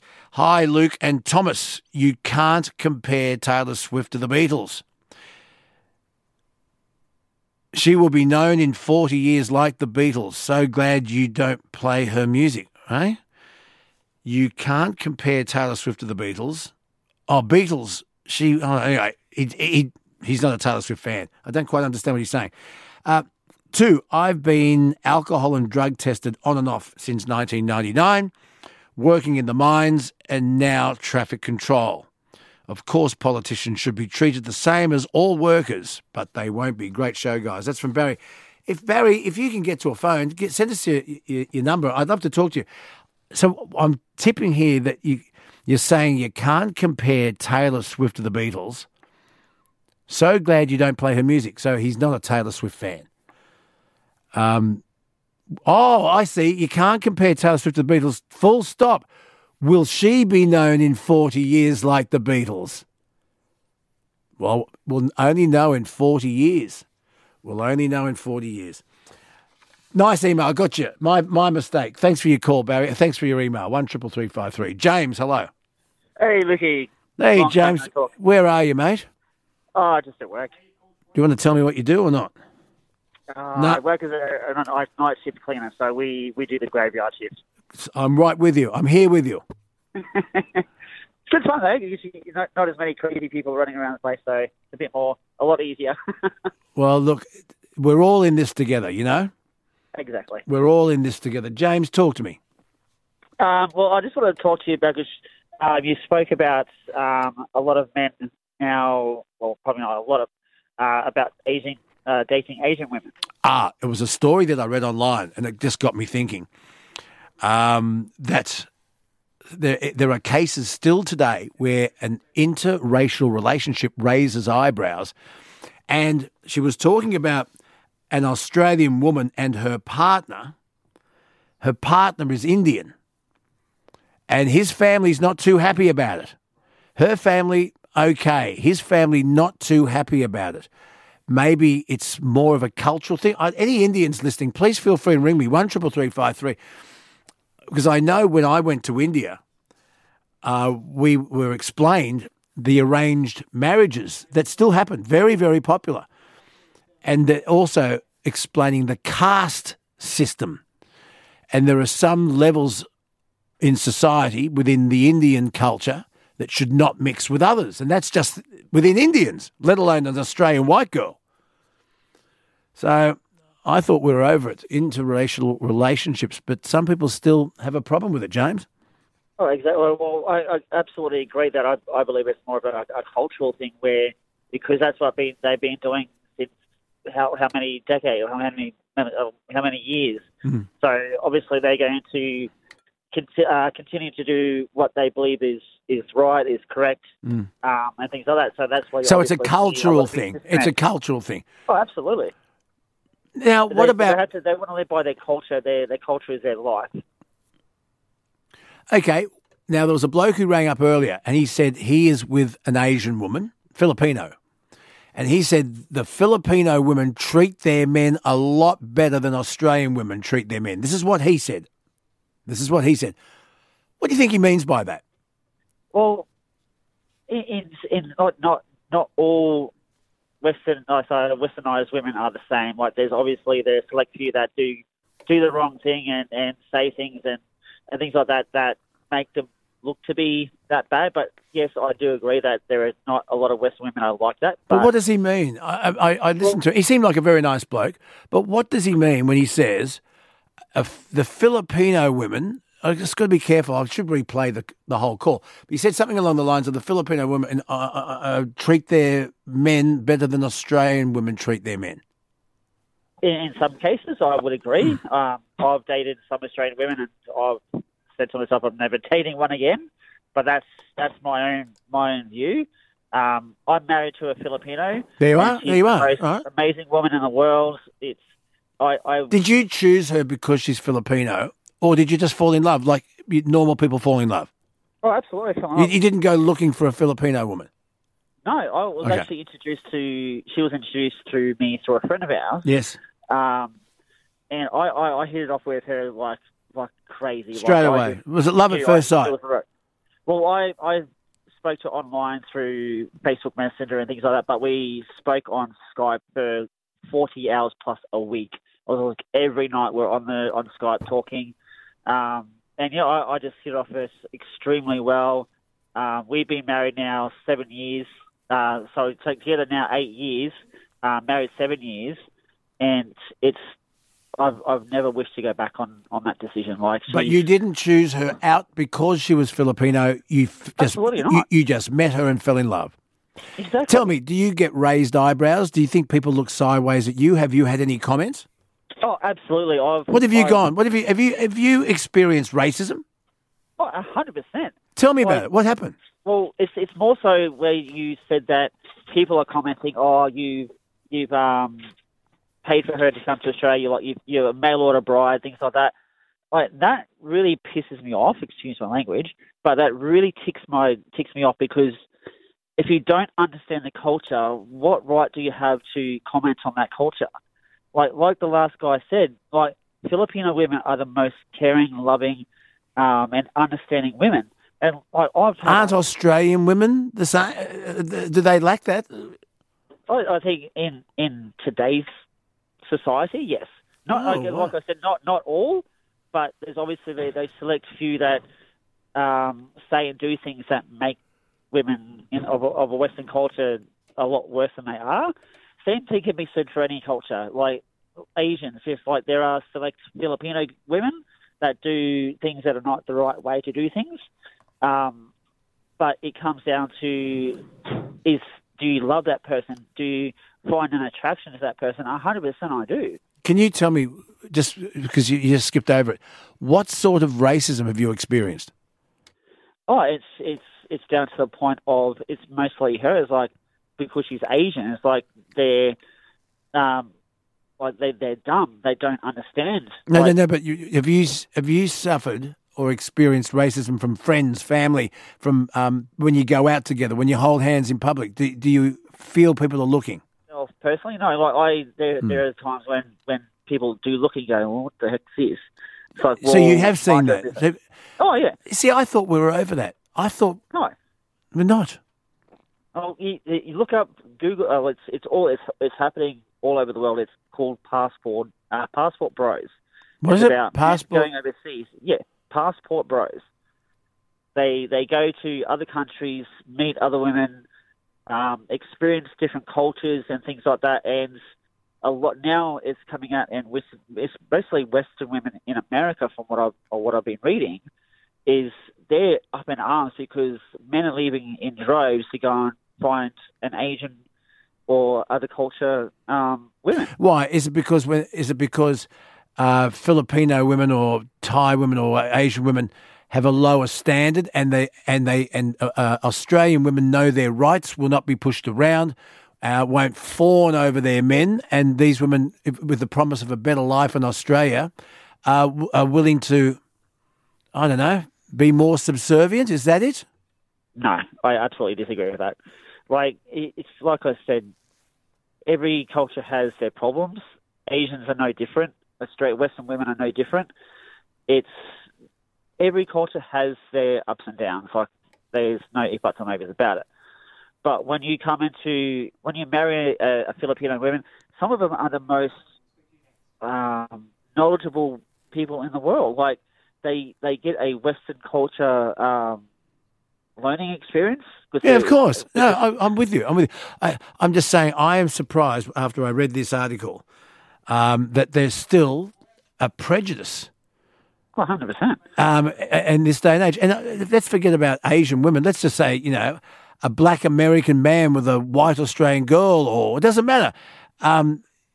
There's still a social stigma, according to the article. And the article, the example they gave was a white Australian and an Indian. And it was the Indian's family that had the problem. Oh, well, yeah, because it's a cultural thing. Like I said, their belief is their beliefs. And I'm not denying their beliefs, but... Okay, look, I'll tell you what, James. I really wish you and your wife all the best. You got children? I've got a stepdaughter, and I love her as if she's my own flesh and blood, and she knows that. Oh, that's lovely. James, thank you for sharing. Thanks, Lucky. Good luck. Thanks, yeah.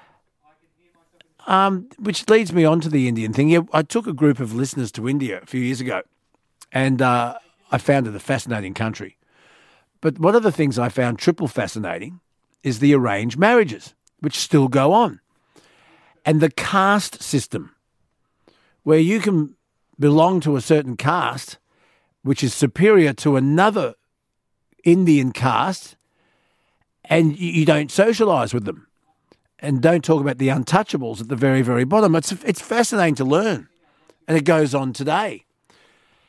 And I forget where we were, Delhi. And the Saturday paper is a huge broadsheet. and it is filled with ads advertising for arranged marriages. Bride wanted, fair-skinned, tertiary educated. They list it. And then a matchmaker, and they line up interviews in the afternoon. Okay, well, you can come around at 2, you come around at 3, you come around at 4, and they meet the parents. And these arranged and they work. They actually work. The arranged marriages last longer than what they call the love. I've got my fingers in the air doing the love marriages. And they work. It seems outrageous to our culture, doesn't it? An arranged marriage. But in India, it works. It's one of the fascinating things I found out when I was visiting there.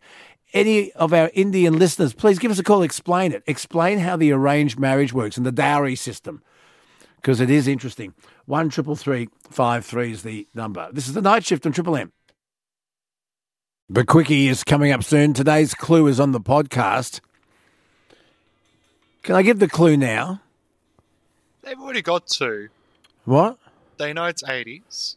Did we? Oh, yes, we established that. It's an 80s song. And yes, it's Australian. And I said they got 2 clues. Oh, because it was Friday. We give away a clue every hour. That's right. And the Quickie went off in the first hour. It did. So then we had 2 more hours of Man Cave. And that, It was a double dipper Quickie. Okay, so you don't want me to give today's clue away. Oh, so we could do it at 3. So it's 80s and it's Australian. You'll get another listen to it in half an hour. But if you want to hear today's clue, go to the podcast. 133353. If you've been trying to get through and you haven't been able to, have another go now. Some people have just dropped out. Their phones haven't lasted or they couldn't wait on. And I do apologise if there's a wait. Thomas will always say, listen, if you can you wait on? If you can't, we'll ring you back. But some people have just dropped out. So there's a couple of lines available now and there's lots to talk about. So if you want to get through now, Thomas will pick up the phone straight away. 133353. Lines available right now here on the Night Shift. Hey, if it's green and it grows, you're going to love Swift Grow. The photos, if you go to their website, the before and after photos, we put Swift Grow on a plant that we needed to grow vertically in a hurry to fill a gap in a hedge. It's the fence between our place and the park that we back onto. And Nikki planted a tiger grass. Do you know what a tiger grass is? No, you don't. You have no idea. It kind of looked like a bamboo. Very bloody expensive. This thing was $60. But it needed to grow a foot to fill this hole. It's done it in 2 weeks. Swift Grow. Unbelievable. If you want greener lawns, if you want flowers throughout your garden all through winter, Swift Grow. So why don't you start this year with greener lawns, bigger plants, better water retention, better tasting veggies. Swiftgrow.com.au. I am so proud of this product because we discovered it here on the Night Shift. So a 5-litre bottle will last you forever. Just $120, and that includes free delivery anywhere in Australia. If it's green and it grows, you will love Swift Grow. Order online, but just get it into your soil, and it keeps working. It's a natural bacteria that should have been in our soils for all these years, but we got rid of it through artificial fertilisers. Brendan rang in a few weeks ago. The way I explain it to anyone is because obviously it's not a fertiliser as such. It's like steroids for plants. But a few things that happen which I still can't get my head around, and one of them is I've got roses, and not only does it make healthy roses, they smell nice, but the way that it's helped combat black spot. Yeah. And then apart from that, whether it be the grass, I've grown tomatoes, I've grown corn, I've got fruit trees. He's got everything. That's Brendan, who loves Swift Grow. Steroids for plants, and it's all natural. Swiftgrow.com.au. If you're a gardener or if you know of someone who's a gardener, they will love this. Quick break, be back. If you want to jump on board, as I say, a couple of lines have just now opened up with people who couldn't hold on. So have a crack. And let's encourage some conversation. Let's get to know each other. And if you've never rung before, today's your day. If you've just stumbled across this program, feel free to join the family. 133353. Quick break, be back. David, good morning to you. Blake. How are you, Dave? Good, mate. I'm calling from Port Lincoln in South Australia. You're exactly who I want to talk to then. What do you make of this mayor who says we should be chasing down, hunting and destroying sharks that attack people? Well, I've got a fair bit of history in this, and my brother was taken by a shark. Oh, wow. I'm so sorry. Quite a while ago. What happened? Oh, he was diving up the coast not far from where this mayor is, and yeah, he got taken. He was swimming? Tell me, what were the circumstances? He was diving, professional diving. He was professional diving, yeah? Diver. He's an abalone diver. Yes. And, he was coming up, and he got onto the sea, saw the shark on the bottom, and he was got to the surface before, and it got him when he was on the surface. He was screaming out, and the decky didn't quite get to him, and that was the end of that. Oh, no. What sort of shark was it? Do they know? A white shark. Great white? Yeah. And it followed him to the surface? Followed him to the surface, yep. Do you think... Swimming or being on the surface is not the safest place to be. No, because you can't see. Yeah. You should have stayed down. Oh, well, who knows what he would have seen on the bottom. I'm so sorry. So, this mayor, Elliston. Yep. Andrew McLeod, who was knocked off a surfboard by a shark some years ago. He wants the South Australian government to hunt down and kill sharks responsible for fatal attacks. I wonder how he knows which shark committed the fatal attack. After my brother was taken, and they're all on the west coast, someone went out there and they caught a shark 2 days later right where he was taken. Mm-hmm. And it was definitely the right one because they cut it open. Oh, shit. That's terrible. So what are your thoughts on all of this? Well, I agree with him.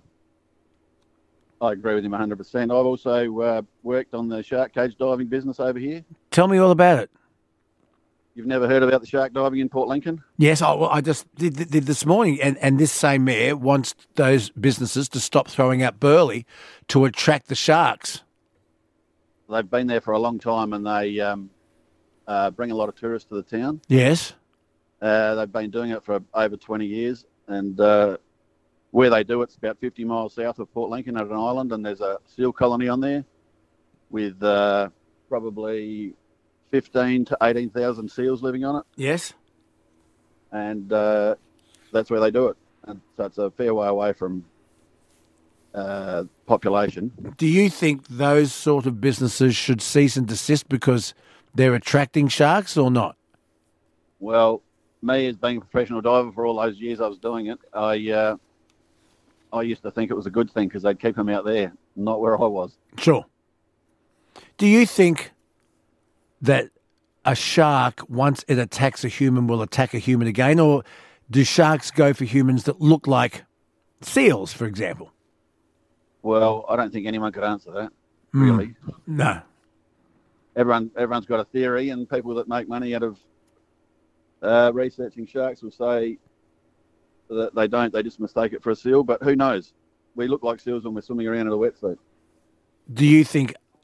See, for example, on Fraser Island, if a dingo attacks a tourist, they put it down.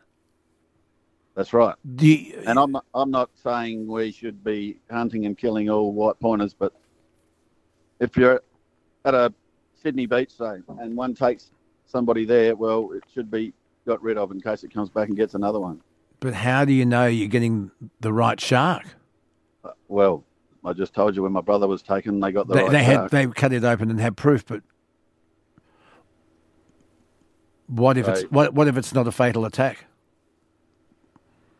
If it's not a fatal attack, well, I still honestly think that they should be, especially when there's population around, they should be getting rid of it. They're not in there for a holiday, they're there to eat. I have spoken to a shark expert about 3 weeks ago, and they were saying that the sharks are coming closer because of the currents, and their prey, the fish that they chase, are coming closer. Is that the shark's fault? No, that's what they do. They're hunting fish and seals are their main diet, and we just get in the road. Yeah, there was a lot of talk about bull sharks, which are very aggressive. There was that woman bitten in Sydney Harbour. That's right. Oh, look, it can happen anywhere.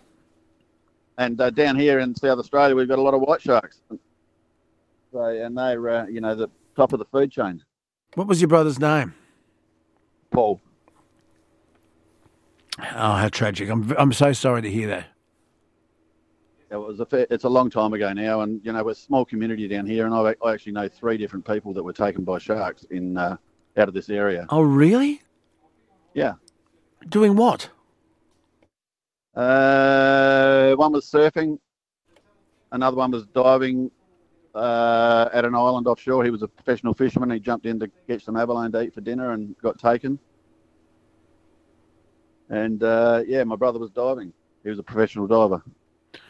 All right. Well, Port Lincoln's not a place to go if you're worried about sharks. Port Lincoln's a beautiful place. There's just a few sharks around the place. Just don't go swimming. All right. Hey, listen. Once again, David, sincerely sorry to hear about your loss. Thank you, but it's I'm just agreeing with what the mayor says. If there's one there that's taken somebody in their town, I think they should get rid of it. Thanks for your call, Dave. No worries. I'm a first-time caller too. Well, I'll put you back to Thomas. We'll give you something, okay? Long-time listener. Well, we'll give you a Triple M T-shirt or something, okay? I'll put you back to Thomas. He guards the prizes, okay? Thanks, mate. We'll find something. Thank you so much. See ya. That's David from Port Lincoln. Lost his brother. He heard it. And he says, yep, kill the sharks. Go for them. If they fatally attack someone, get rid of them. What are your thoughts? 133353 is the number. Ian's online, and Ian is an old mate of mine. Good morning, Luke. How are you? Folks, this is Ian Allison, who rang me when I first started here on the Triple M network, and he's been a loyal listener all this time. This is the bloke that worked on the Mad Max car, and he sent me a framed photo of it, and he signed it for me, and it's proudly in my man cave. I've actually sent you a photo of it in my man cave. Yeah, absolutely. Absolutely, Luke. Looks fantastic there. How old were you when you worked on the Mad Max car for the first movie? I can't remember that many years back. Well, so it was 1978, 79. 78, 77, 78. So how old were you? Well, when were you born? 51. Yeah.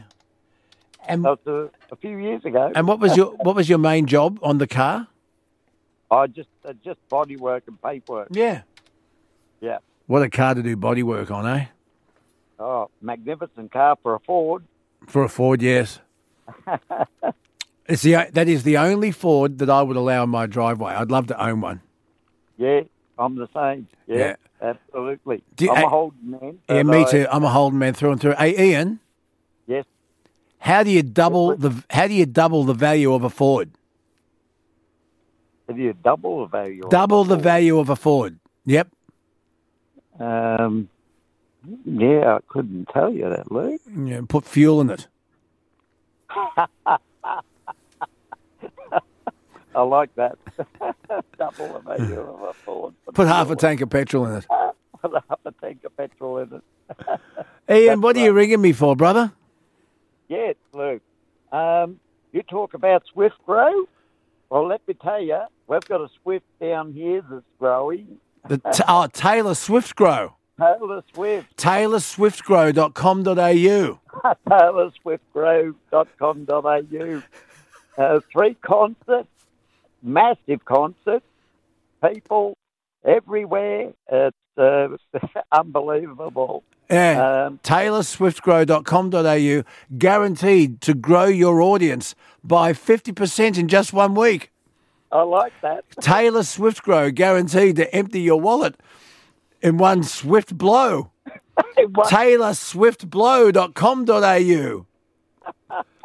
I love it. I know, I'm an ideas man. Wait till Montana hears this. I think she's heading your way, isn't she? Yeah, she is. It's all booked out. It's all sold out. Yeah, all sold out here. Do you know what they have? Do you know what they have?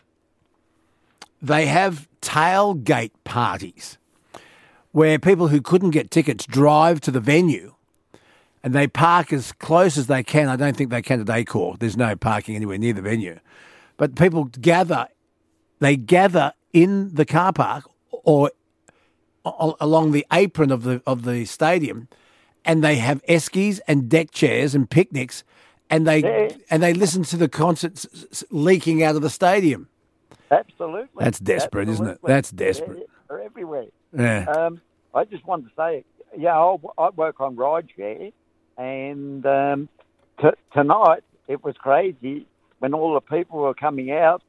They'd blocked off all the roads where we couldn't get in to pick up people, and people were having to walk kilometres away, and half of the drivers couldn't even get to them. Yeah. It's unbelievable. I tell you what, the Ubers would have been enjoying this. It would have been massive surge pricing going on in Melbourne.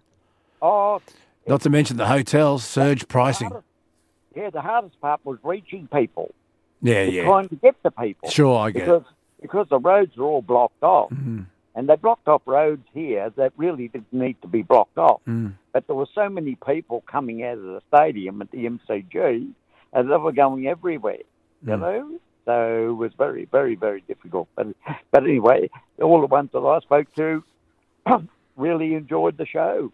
They said it was amazing. Yeah. Well, hey, so how long have you been who do you drive for now? I drive for Uber. Okay. What's Go-Get? I see Go-Get cars everywhere. I don't understand it. What's Go-Get all about? They're just the cars you they park them on the side of the road. You come along, you hook it up on your phone, and then you get the car to just like rent. So basically it's an online rental business, but you have to go to the car wherever the previous who goes to the car, wherever the previous person parked it. You got to go to them. So you need someone to drive you. Yeah, of course. Well, what if the nearest Go-Get car is 50 miles away or 20 miles away? You're not going to walk there. So to rent a Go-Get, you're going to need a lift. Yeah, pretty much have one or two in every suburb. So, you know, they're fairly accessible to get to. A lot of people, I know somebody went to one, they got a train, I think was around about 4 kilometres away. Right. And to get one. And so how does it work? So your app, you apply for a Go-Get car, you pay for it on the app, so there's no cash, and then it gives you directions to the car. That's right, closest to you. How do you open the door and start it? I'm not too sure about that. I couldn't tell you. I haven't done one myself. I don't care really, but I see Go-Get cars on my way to work and on my way home. I just wondered how it works. Anyone who's ever rented a Go-Get, can you give me a call and tell me how it works? Just to educate me. I like to learn things. What you're looking at me with a funny face? What? It's funny. Uber have a similar thing with their scooters and their bikes. Yeah. What they do is once you pay for it, it unlocks and it allows you to. So the wheels are. How's frozen. it unlock? So you scan the QR code, and then you start your ride, and then the wheels unfreeze. Really? Yeah. And that's how Go-Get works, or you're just assuming? Oh, this is just how that's how they do it. All right. Yeah. I don't care. But I see a number of Go-Get cars, and I go, what's that about? Anyway, Ian Allison, gee, it's good to hear your voice. And tell me, the Taylor Swifties that you picked up, were they nice people? Yeah, very good people. Very nice people. It's amazing. Yeah, nice. One young guy he had to walk about 4 kilometres away from the stadium before I got to pick him up, you know? Wow. He was a little bit annoyed with that, but he said there was just so many people coming out. There was no direction. There was no pickup spot there. So he just kept on walking, and finally I got to pick him up, so get him home. So you track his phone, or how do you know where he is? No. I just happened to be... I needed to get out of that heavy traffic in the city around the MCG there. So what I did is I shut off the app and I drove out about 2.5 k's, I suppose, away from the MCG. Then I switched back onto the app and then I got to a direction to go and pick him up. All right. Well, I'm glad you're So- okay. You sound good, Ian. And Now, tell me, Luke. yes, anything Something. How long have you been going on your show now? on this network. 7 years? Jess used to know the exact date. I've forgotten it. It's December 15th, I think. 15th, Yeah. 15th of December last year was 7. So I'm into my 8th. What's that? You're into 8. Yeah, I came here for 6 months. I remember you telling me when I first spoke to you when you started this show. Yeah. You said you didn't think you'd go to the end of the month. No, I didn't. I still don't. Right. But luckily for me, management don't listen. Oh, yeah. So they don't know the rubbish that I dribble on with. So I mean, I fly under the radar. Luke, I mean, if management listened, I'd be gone tomorrow. you've got the best show in Australia, mate. Mate, I love you, Ian. And every time I go in my man cave, I see the photo you sent me of the Mad Max car you helped build, the original from Mad Max 1, and you've signed it for me, and I look at it every time I go in my man cave, mate. I love you, okay? Thanks, Luke. Thank you, Luke. You too, mate. See you, mate. You take care. Well, Bye. he's a lovely, lovely bloke. He's a keeper, is Ian? He's a lovely bloke, isn't he? 1-333-5. Go and have a Google Mad Max Black on Black Pursuit Special from Mad Max 1. He helped make it. I've seen it. It looks Oh, fantastic. it is. That's unbelievable. By the way, Monday, December 12th was your first show. How do you know that? I just Googled it. Where is it? It was on mediaweek.com.au. Was it? Yeah. When? Oh, there was an announcement about when you went onto the Triple N network. It's December 12th. Yeah. I said 15, so see, I was wrong. Anyway, there you are. 13353 is the telephone number. The Quickies coming up. Plenty of people online wanting to have their say. Don't you go away. Don't you go anywhere. This is the Quickies coming up in just a second. We know it's 80s. We know it's Australian. The brand new clue has been on our podcast all weekend. I'll give you another listen, and I'll give you today's clue. The Quickie in just a minute. Hey, listen, we only have 10 of these. I only have 10 of these today. This is the Pestrol Executioner XXL Mozzie Zapper. It kills flies and mozzies. But we've just heard that Ross River fever is back. And with the rain and the stagnant water, the mozzies are back big time. And you want to protect yourself. And if you're outside enjoying this last month of summer, you want to enjoy yourself and not be slapping yourself and getting bitten and possibly getting terrible diseases. So look, this works over a 300-metre square coverage. This is the game changer. This is the big daddy of Mozzie Zappers. Now, my mate Andrew at Pestrol, when you order the Executioner XXL, he's throwing in the tennis racket zapper. It's basically a tennis racket, but the strings are electrified, charged up, and you can zap flies and mozzies. It's a lot of fun, and it works. You get one of those for free, but he's only got 10.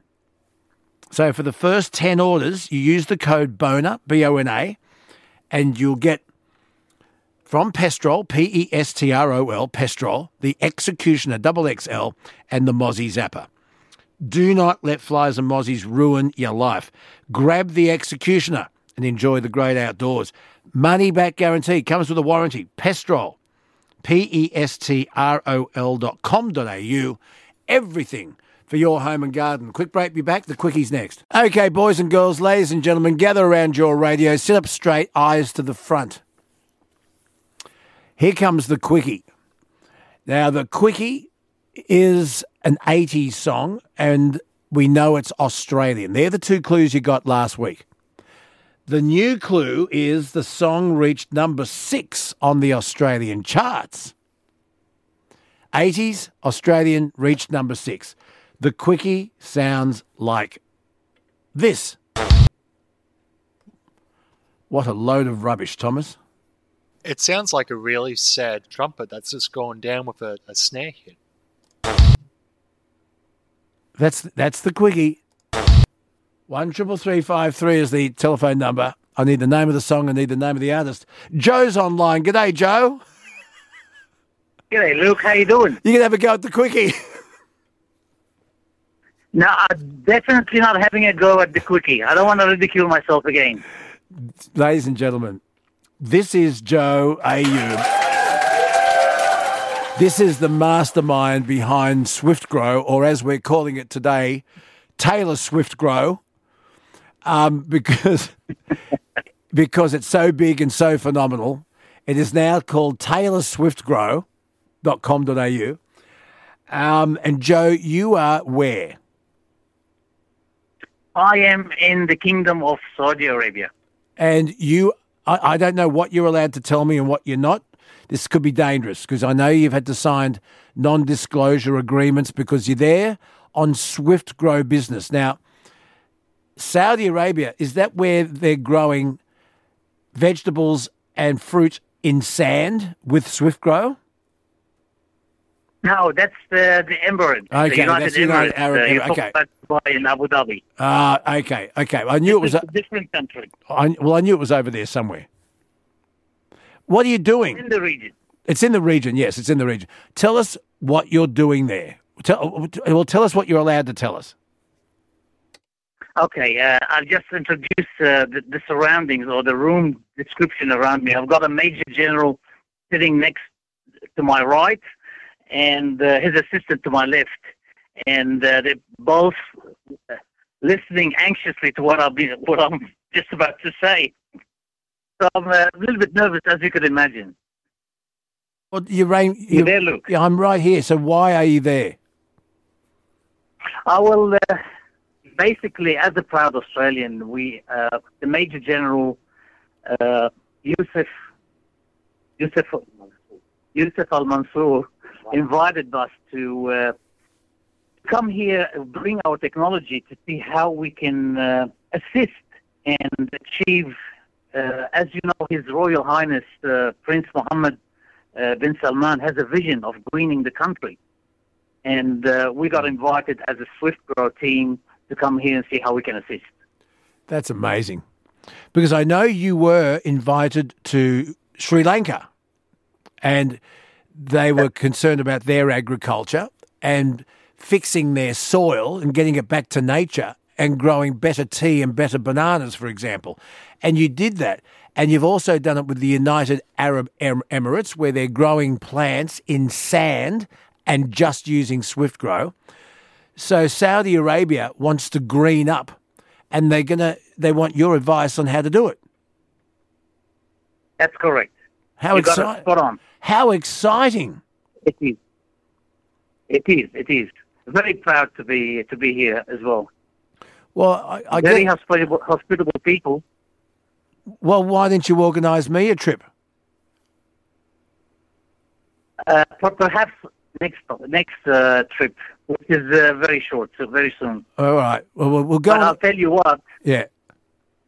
I came here without a jacket, and last week it was 2 degrees. Oh, really? 2 degrees? It was. And tonight it's 19, and it's dropping in 2 hours to 9 degrees. And you've had a look around. You've been a tourist as well? Yes, I've been treated very well. And in between eating, we have some meetings. You have meetings. That's very good. And what's the food like? Amazing. I can't describe it. Yeah. It's really an experience. Like what? What have you got? Don't know about the traffic, though. The traffic's bad?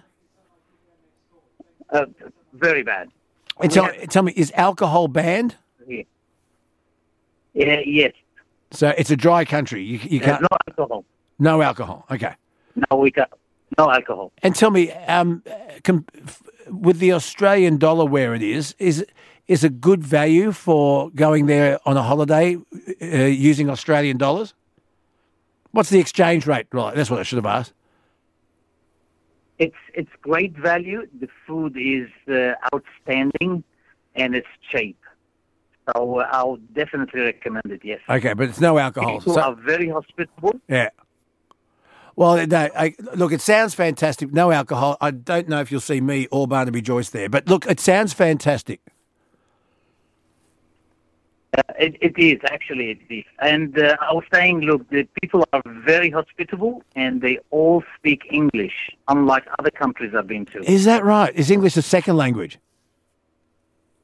Yes, and you have no problem communicating with anyone. Every person speaks English. Well, that's fantastic. Listen, I'll give your love to your family. And, Joe, we're doing everything we can back here to keep the wheels turning. We're very proud of you. You've been invited by the Saudi Arabian government to help them with their agriculture, and SwiftGrow is playing a major part in this. Well, that's why you're there. Very proud of you. I'll talk to you again soon. Thank you very much, Luke, and good morning. See you, bud. What time is it there? It is 7:24 a.m. Evening. Evening. Okay. All right. Well, you're 8 hours ahead of us. I got you. Okay, buddy. Talk soon. Thank you, Luke. Thank you. See you, mate. Bye-bye. There he is. Joe Ayub. And there you are. I mean, it's how proud are we? Swiftgrow.com.au. He's being asked by a number of countries, and that's Saudi Arabia. They say they want to green up Saudi Arabia. They want to grow things. And they've invited Joe as the owner and founder and inventor of SwiftGrow to go over there and help them out, and that's what he's doing. Swiftgrow.com.au. You can have this in your lawn, in your garden, in your pot plants. You've got to try it, swiftgrow.com.au. 133353. Here's the quickie. It's Australian, it's 80s, and it reached number 6 on the Australian charts, somewhere in the 80s. You've got 10 years to play with. 133353. One more time. Good luck. Patel is online. G'day, Patel. Hi, good day, mate. How are you? I'm very well. Welcome to the night shift. What are we talking about? Yeah, long-time listener, first-time caller. Hey, well, welcome aboard. Why has it taken you so long? Yeah, not a problem. All right, Patel. Oh, you are saying me why it's... no, I wanted to call you about Uber, and I was doing Uber before, that's why. You were concerned about the customers and how they are complaining about each other, how can do it and all stuff. But something comes up and I didn't call you. So today you were talking about that arranged marriage. And all. Arranged marriages. Now, I discovered this when I went on a tour of India, and it fascinated me because I thoroughly enjoy other countries' customs and cultures. And when we went, I think it was Delhi, and our tour guide showed us the Saturday paper. It was a huge broadsheet, and it was filled with ads, people looking for husbands and wives. And the ads were fascinating. You know, wanted a 23-year-old, university-educated, fair skin, and they would arrange to meet the parents of the young man, and they would have a 2:00 setting and a 3:00 sitting and a 4:00, and people would come around and they'd be interviewed with the view to marriage. It was fascinating. Yep. So the thing is, I am in the process at the moment to get married. I am 32 years old. Are you going through the process of an arranged marriage? Yep. So the thing is, like, right now I am here. So if I have to, I can't contact anyone else. So we have to make the biodata, like we can call it resume. So resume, is, yeah. Yep, it is about our information, like how. Okay, now who's looking? Whereabouts in India are you from? I am from Gujarat. Where's that? Yeah, it's just under the Delhi. It's okay. Yeah, right. And you're living in Australia now. Whereabouts are you living? I'm living in Sydney at the moment. Okay, and are you here? Why are you in Australia? So I was here for the study. Yes, you were at university, were you? Yep. And what were you studying? I already finished. I studied Master of Mechanical Engineering in University of Wollongong. Okay, Yep. So you're a very, very clever person. Now, Yep. Patel, your families back in India, and they're arranging this marriage for you. Yeah, my parents are doing the whole process, and I am including as well. Like, Are you nervous that the person they choose you may not like, for example, the look of? yeah. Do you actually, if they arrange a woman for you to marry, are you allowed to say no? Yes, obviously. Okay. So it is not like that. Like if they are gonna choose for me, but they have the points. Like they are gonna talk with me. They are gonna give me some points. Like the girl is doing this, and she belongs to this family and all stuff. That's it. She must belong to the right family because there's a caste system, correct? Yep, exactly. Explain for my listeners the Indian caste system. So I don't know the history of the caste system, but I am gonna explain like why we are doing intercaste marriage. Why we can't do intercaste marriage and only Intercaste. do caste. You can only marry someone in your caste or above. You can't marry below your caste. That's what I was taught. Is that correct? Not 100%, Right. but like almost 60 to 70%. You can say that. Okay. Thank you.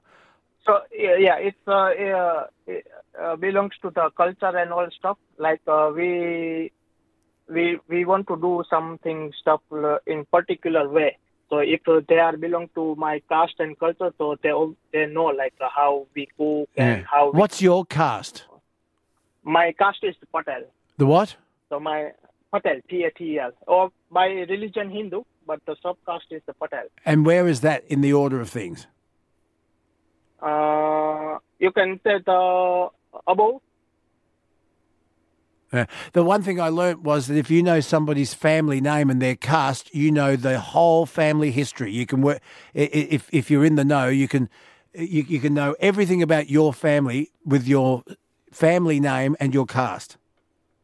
Not the exact way, but because we don't have that much data on the internet, so not all of things we can know, but some of them obviously, yeah.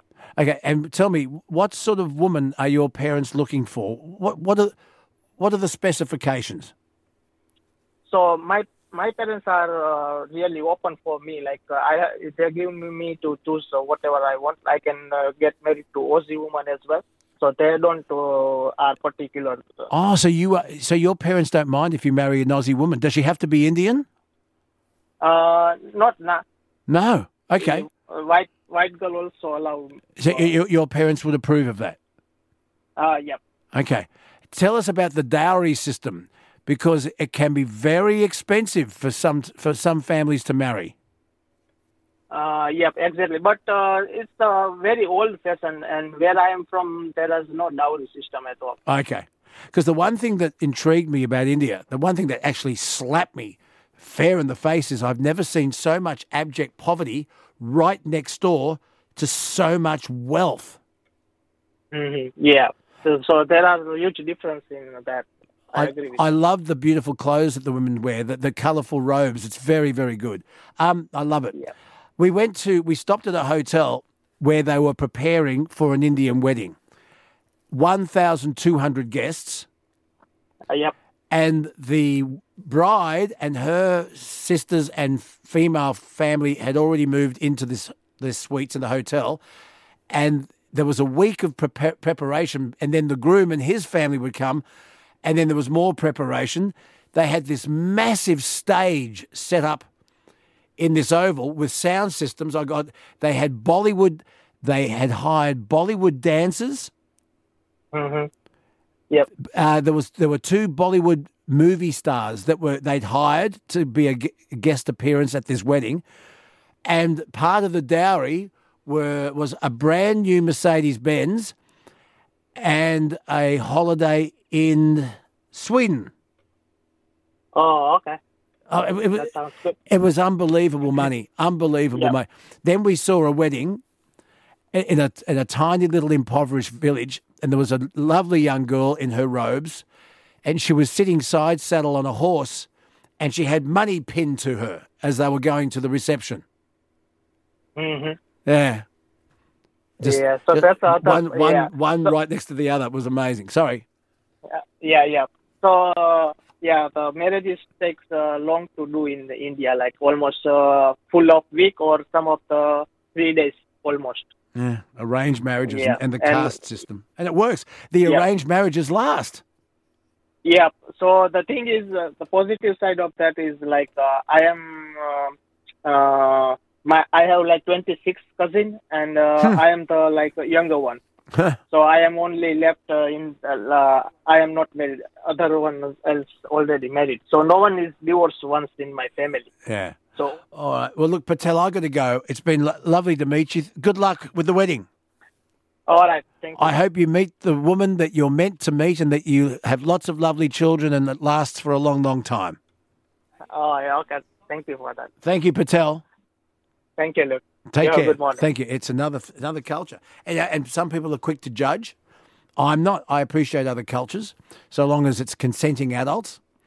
But yeah, it's a fascinating place to go to, India. If you can go and the thing that really hit me, Thomas, was so much unbelievable poverty, right next to unbelievable wealth. I mean, we're talking about a village where three or four families will share a flat, and they'll rotate the bedrooms. So some members of the family will be down on the street selling, and when their shift is over, they go up, and people upstairs come down and keep the markets going. They might be selling turmeric or herbs or whatever. And you'll have 2 or 3 families living in a 2-bedroom. And then just from here to across the street, a huge mansion. It's unbelievable wealth and unbelievable poverty. The other thing that slaps you in the face is there's no doubt at all that cricket is their national pastime, their national sport. No matter where you go, you'll see kids playing cricket, even if it's with a broomstick and a rock or a flat tennis ball. Wherever there's a little bit of space, you'll see kids playing cricket. It's unbelievable. Anyway, 1-333-533. I've got to take a break, haven't I? We'll come back. Look, I'll give you another listen to the quickie. Here it is. 80s Australian reached number 6 on the charts. What's the quickie? Name an artist, please. Andy, g'day. Good morning, Luke. How you going? Good. Where are you? Mike in Melbourne. It's Andy the pilot. Ah, Andy. So tell me, what's Melbourne been like during the Tay-Tay phenomenon? I stayed well away from it, Yes, mate. yes. Yeah, I heard it was busy everywhere, but yeah, they had big booze bus set up on the Monash Freeway outbound the last couple of nights, so getting everyone on foot. So yeah, but as I said, I stayed well away from it. It's not my scene and not my style of music. No, me neither. It does nothing for me. But it doesn't stop me being very impressed with what she's achieved. And it appears to me that she's achieved it mostly off her own metal, and the way she outsmarted that record company that ripped her off in the first place, and the fact that she's re-recording all those songs, and so people have to buy them again via the new label. I think that was great. But the style of music, it's just not my go. No, that's it. Everyone's got their own type of music, and yeah. Do you reckon they should be as big as the Beatles in 40 years? For her generation of people, of listeners, I guess yes. I don't know, because her generation of listeners also were in love with Justin Bieber, and he's gone cold now. And remember, there was Britney Spears was huge, and now no one gives a shit. So what do you do? Yeah, pretty much. That's exactly right. That's exactly right. What do? You can't please everyone. No. Is she as big as Elvis, is my question this morning. Is Taylor Swift as big as Elvis? Are you talking size-wise or popular-wise? Popular, mate. Don't be smart. Well, as I said, it comes down to her generation of listeners. So there's plenty of younger generation, so she could be as popular as Elvis. She has been in movies. I saw a movie the other day, quite by accident, and she had a small part in it. I wouldn't be surprised if she does more movies, because she's guaranteed box office success, isn't she? I guess so. See, a lot of that stuff I'm not aware of, so I can't I can make a comment, but yeah, obviously she's big enough to pull nearly 90,000 people at the MCG. No more. 96, I think it was. Okay. Yeah. Well, there you go. I know. I don't get it, but I wish her all the best. I don't wish her any ill. It's just not my style of music. So, Andy, why are you ringing me, brother? The quickie, mate. Ah, good. Knock it over.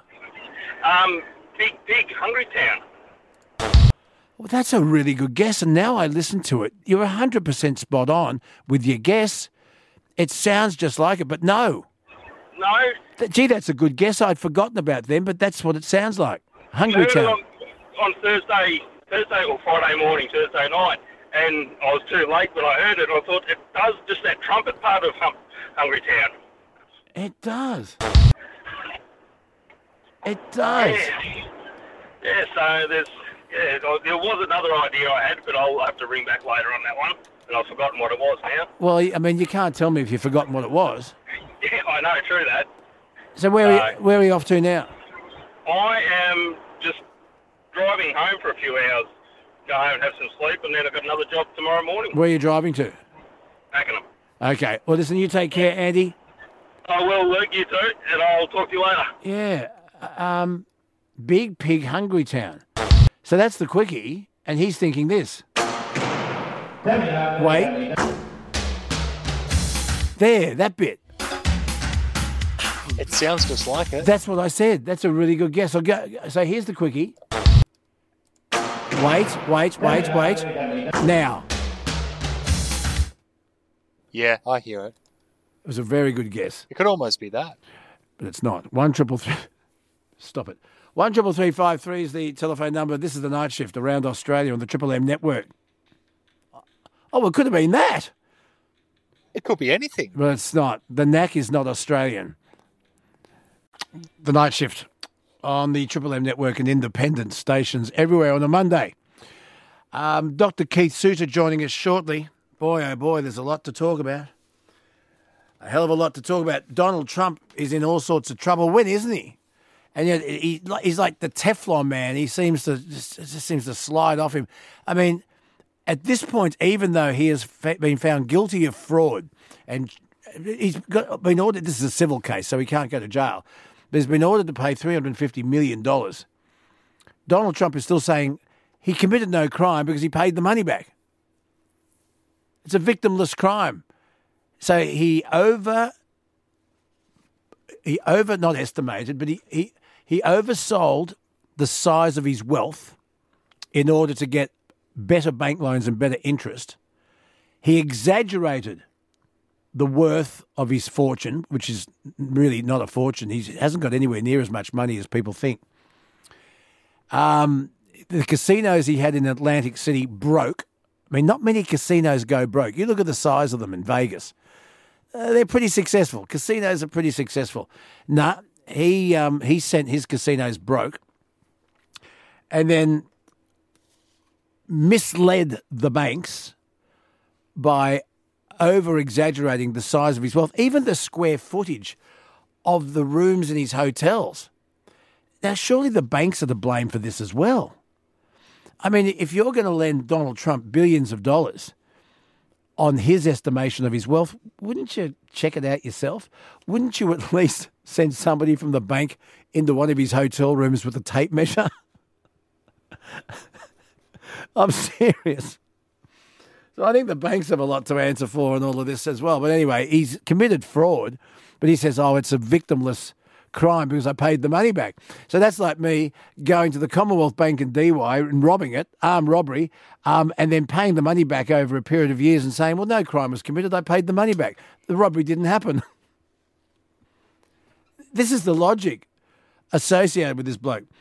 Anyway, on a far more sinister note, Alexei Navalny, who was Vladimir Putin's most fiercest critic, was arrested for his trouble and put into a dreadful, dreadful jail in Siberia, has suddenly died. He was 47. There was video of him the morning that he died. He looked very fit. He looked healthy. He looked happy. That afternoon, he's dead. The official cause of death, sudden death syndrome. And even Australia's Prime Minister, Anthony Albanese, has said it is Vladimir Putin's work. I mean, if you speak up against Vladimir Putin, you die. You don't last very long. This guy Navalny was poisoned. He nearly died on a plane trip, and the pilot diverted and landed in Germany, and he was saved in a German hospital, which is, he should have stayed overseas, but because he believed in his cause and exposing Putin for the thug and the bully and the liar that he is, he went back to Russia. Not a good move. He was arrested and put in jail. Now, and you'll hear this morning, and you'll see it on your news services, people in Russia who are mourning Navalny's death are being arrested for laying flowers at memorials. They're being arrested. Thank God we don't live in Russia, eh? 133353. Jeremy, hello. Yeah, good morning, Luke. How are you? I'm good, thank you, Jeremy. What's up? Okay, I was just driving home from work, and I was hearing about the chap that's married to the Filipino lady. Well, it all started, there was an article I saw online on the ABC yesterday, and they're talking about a couple, an interracial couple, and the prejudice that they're suffering from not just the public and their friends, but their families. And I thought that in this day and age, we were over that sort of thing. But interracial relationships, I know a lot of people are in an interracial relationship. And I just wanted to know what prejudices you've come across. What about you? Okay, well, I'm married to a Vietnamese lady. Yes. All right. My lady and our son, he's not my legitimate son, but he calls me Ba, which is father. So he was your wife's son? Yes, that's correct. Okay, so we might say stepson. Yes. Yes. Yes. But now, can I just say, in Aboriginal culture, the word step is a swear word. You're either someone's son or you're not. You with me? That's right, it is. Yeah. Yes. There's no halves and no steps. That's what I've been taught by my elders anyway. Yes, I have Noongar friends from WA, and I'm in Melbourne, but I used to live in WA, and they used to tell me that sort of stuff as well. Now, I often refer to Nikki's kids as my stepdaughters, only because it makes it easier for my listeners to understand. But anyway, you get what I'm doing. Yes, exactly. You love them wholeheartedly, and you're perfect. Yep. So, yeah, my wife and son, they live in Vietnam. I live here in Australia. We're going through the immigration process to get them here. Yeah. Okay. So I can't understand Vietnamese. I don't know the language except for very little words that my wife teaches me. Good on her. How did you meet? Funny story, Luke. Okay, I go to a Vietnamese restaurant every Friday night in Springvale, southeast of Melbourne. Yes. And I've been going there for quite a while. I met the chef after the first time I went there because the food was that good. Yeah. I wanted to compliment him. Yeah. Going there for a few years, and I pulled him up. I said, "Hey, Michael, when are you going to introduce me to a hot Vietnamese girl? You know I only get 2 meals. You know I'm single. When are you going to introduce me to a hot Vietnamese girl?" He can't say Jeremy. He calls me Jemmy. So, Jemmy, you wait. So I waited and waited and waited. A couple of weeks later, he goes, "I introduce you to my wife. She will help you. She talked better English than me." Yeah. So I met his wife. Yeah. We were talking. He asked me what I was looking for, what I'm not looking for. Just Facebook details, all that sort of stuff, some photos, everything. And why did you want to specifically meet a Vietnamese girl? Well, I love their culture. Yeah. I love their the female outfit, the alye that the ladies wear, the long over. You just like you like the look of them, you like the culture, and you're attracted to Vietnamese. To each their own. I get you. So you met her. Well, if this is part of the funny story. So she introduced me to a lady, sent me a photo and all that sort of stuff, and I was going, "Holy damn, okay." So we started talking, me and this lady. Her name is Huyen, Huyen. So all of a sudden, we're talking for 684 days, Luke. FaceTime, messages. So she could understand you? Yeah, oh yeah. So her English is good? I teach her a lot of English. She only learnt English in year 10 of school over there. Yeah, but if you're talking for 680 days, she obviously could speak something. Oh, absolutely. Yeah. That's right. So I would just have to talk a little bit slower. So she was in Vietnam. Yes, Yeah. yes, that's correct. So all of a sudden, 684 days go by. I get on a plane with her sister and her niece and fly over to Vietnam to meet her. And how'd that go? Obviously very well. Very well. We got engaged. Did she meet you at the airport? Yes, with about 15 family members, including Mum and the son. Yeah. Right, and everyone, I tell you, everyone just embraced me. Like, I was getting hugs, I was getting handshakes, I was getting, oh, wow, and everyone is like 5 foot and Yeah, I know. I've been to Vietnam. I love it. I want to go back. Whereabouts in Vietnam is she? she's in a town called Cu Chi. Where's so that? About, I know. Is that where the Cu Chi tunnels are? Yes, it is. I've been there. They're fabulous. I have They're been fabulous. there. I have been there. The Yes. Cu Chi tunnels, originally made by the French, for the Viet Cong when the French were occupying that part of Vietnam. You should see this, folks. You should see that. You go to Vietnam, go see the Cu Chi tunnels. It's a labyrinth of underground tunnels where whole villages and people lived to escape oppression. Originally, the French, but then, of course, the Viet Cong hid there during the Vietnam War. When the Americans were fighting, and you got to see them. It's underground cities in tunnels with kitchens and schools and everything. I've actually been through one of the tunnels. Yes. And they were booby trapped. And so if American soldiers went down there to search them, they could flood them and lock them off and drown people. The VC, God, and their booby traps, unbelievable. But anyway, anyway, so I know exactly where you are now, yes? Okay, so when you went to the tunnels, you would have stopped off at a sugarcane drink place. Every tour stops there. Yes. Yes, my wife works there. Oh, no way. Yes. We did stop at a sugarcane drink place. Hey, listen, I've got to keep going. This is a lovely story. I wish you all the best. I hope you get through immigration. But Luke, quickly, I have found racism in Vietnam and in Australia. Yeah. In Australia, when I'm walking with her sisters, right, and Vietnam, I can't understand it, but people give us snide looks and, they yabba, yabba, yabba, and all of a sudden, my wife will tell me what they've said. So, but all my friends, I don't have any family, but all my friends here in Australia and all her family have all embraced us. We are now married. Our first anniversary is in August this year, but friends and family over there and my friends here, everyone is so happy. I wish you all the best. Good luck. Thank you very much, Luke. You have a good morning. Lovely to meet you. Thank you so much. Okay, bye now. Bye-bye. Yeah, I know exactly where she is. Cu Chi. I want to go back to Vietnam. I wouldn't mind taking a tour. We should take a tour. Should talk to Wendy Wu or someone. We should take a tour to Vietnam. But if you're going to go to Vietnam, you may as well go to Cambodia as well because it's just down the bottom there. And I wouldn't go to Phnom Penh. I would go to Siem Reap. Siem Reap is, if you're going to go to Cambodia, that's where you should go. And because Siem Reap is where Angkor Wat is. Google Angkor Wat, Thomas. It's these huge temples that were covered up by jungle for 800 years. And they thought that they were lost. Anyway, they uncovered them. And you should see it. It is unbelievable. Have you got it in front of you? What are you looking at? Yeah, I'm looking at pictures of them now. I have seen them before. They look amazing. Oh. And so if you go to Siem Reap, then they have Pub Road with all these fantastic restaurants and pubs.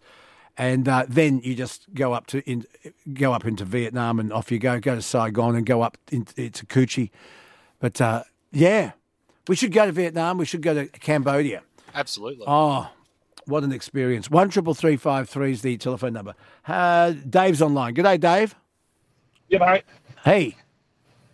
How you going? Good. Yeah, look, I'm just turning up about the quickie. Oh, knock it over. I'm sick of it. Here it is now. This has been going since Friday. What is it? Is it in excess what you need? No, it's a good guess.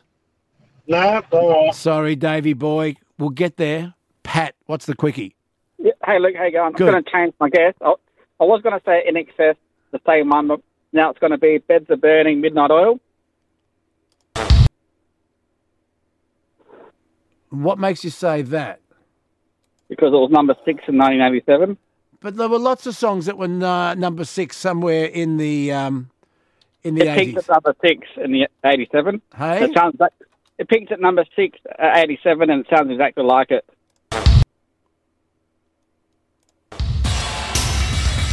Ah, you beauty!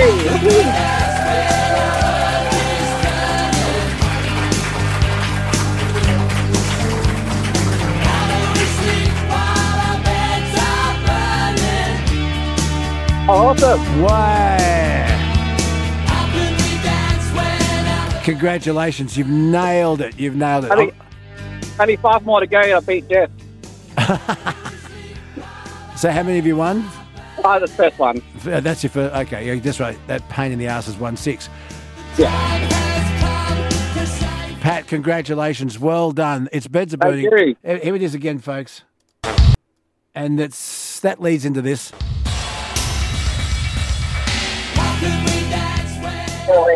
Stay there, Pat. You've won a Triple M T-shirt. Thomas will look after you. Can you introduce your song for us? All right, you're listening to Beds Are Burning by Midnight Oil, and you're listening to Triple M.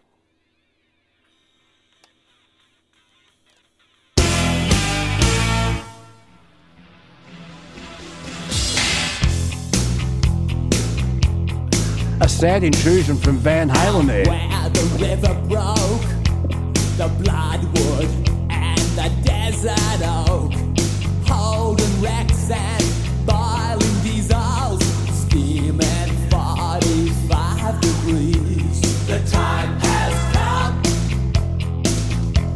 to save fares fare, to pay the rent, to pay our share. The time has come.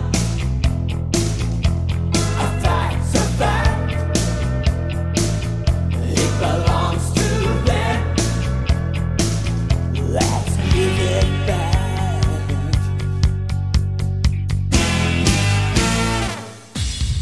How can we dance when our earth is turning? How do we sleep while our beds are burning? How can we dance when our earth is turning? How do we sleep while our beds are burning? The time has come to save fares fare, to pay the rent now, to pay our share.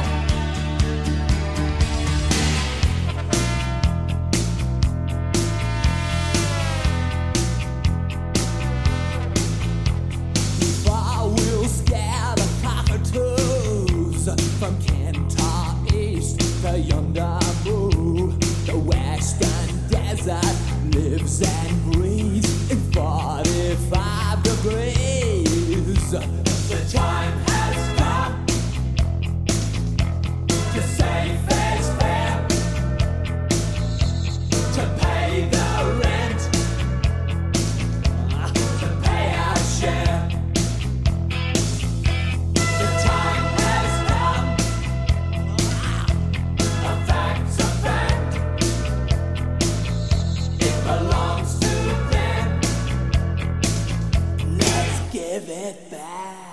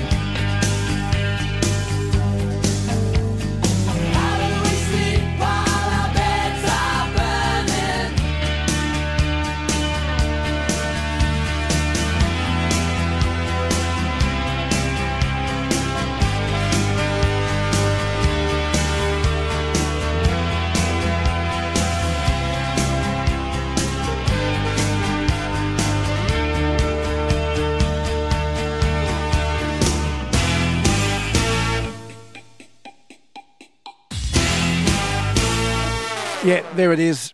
That was today's Quickie. So a new Quickie coming up for tomorrow. If we have time, we'll put the Quickie on our podcast for you to contemplate over the next 24 hours. Here it is. That's how it sounded.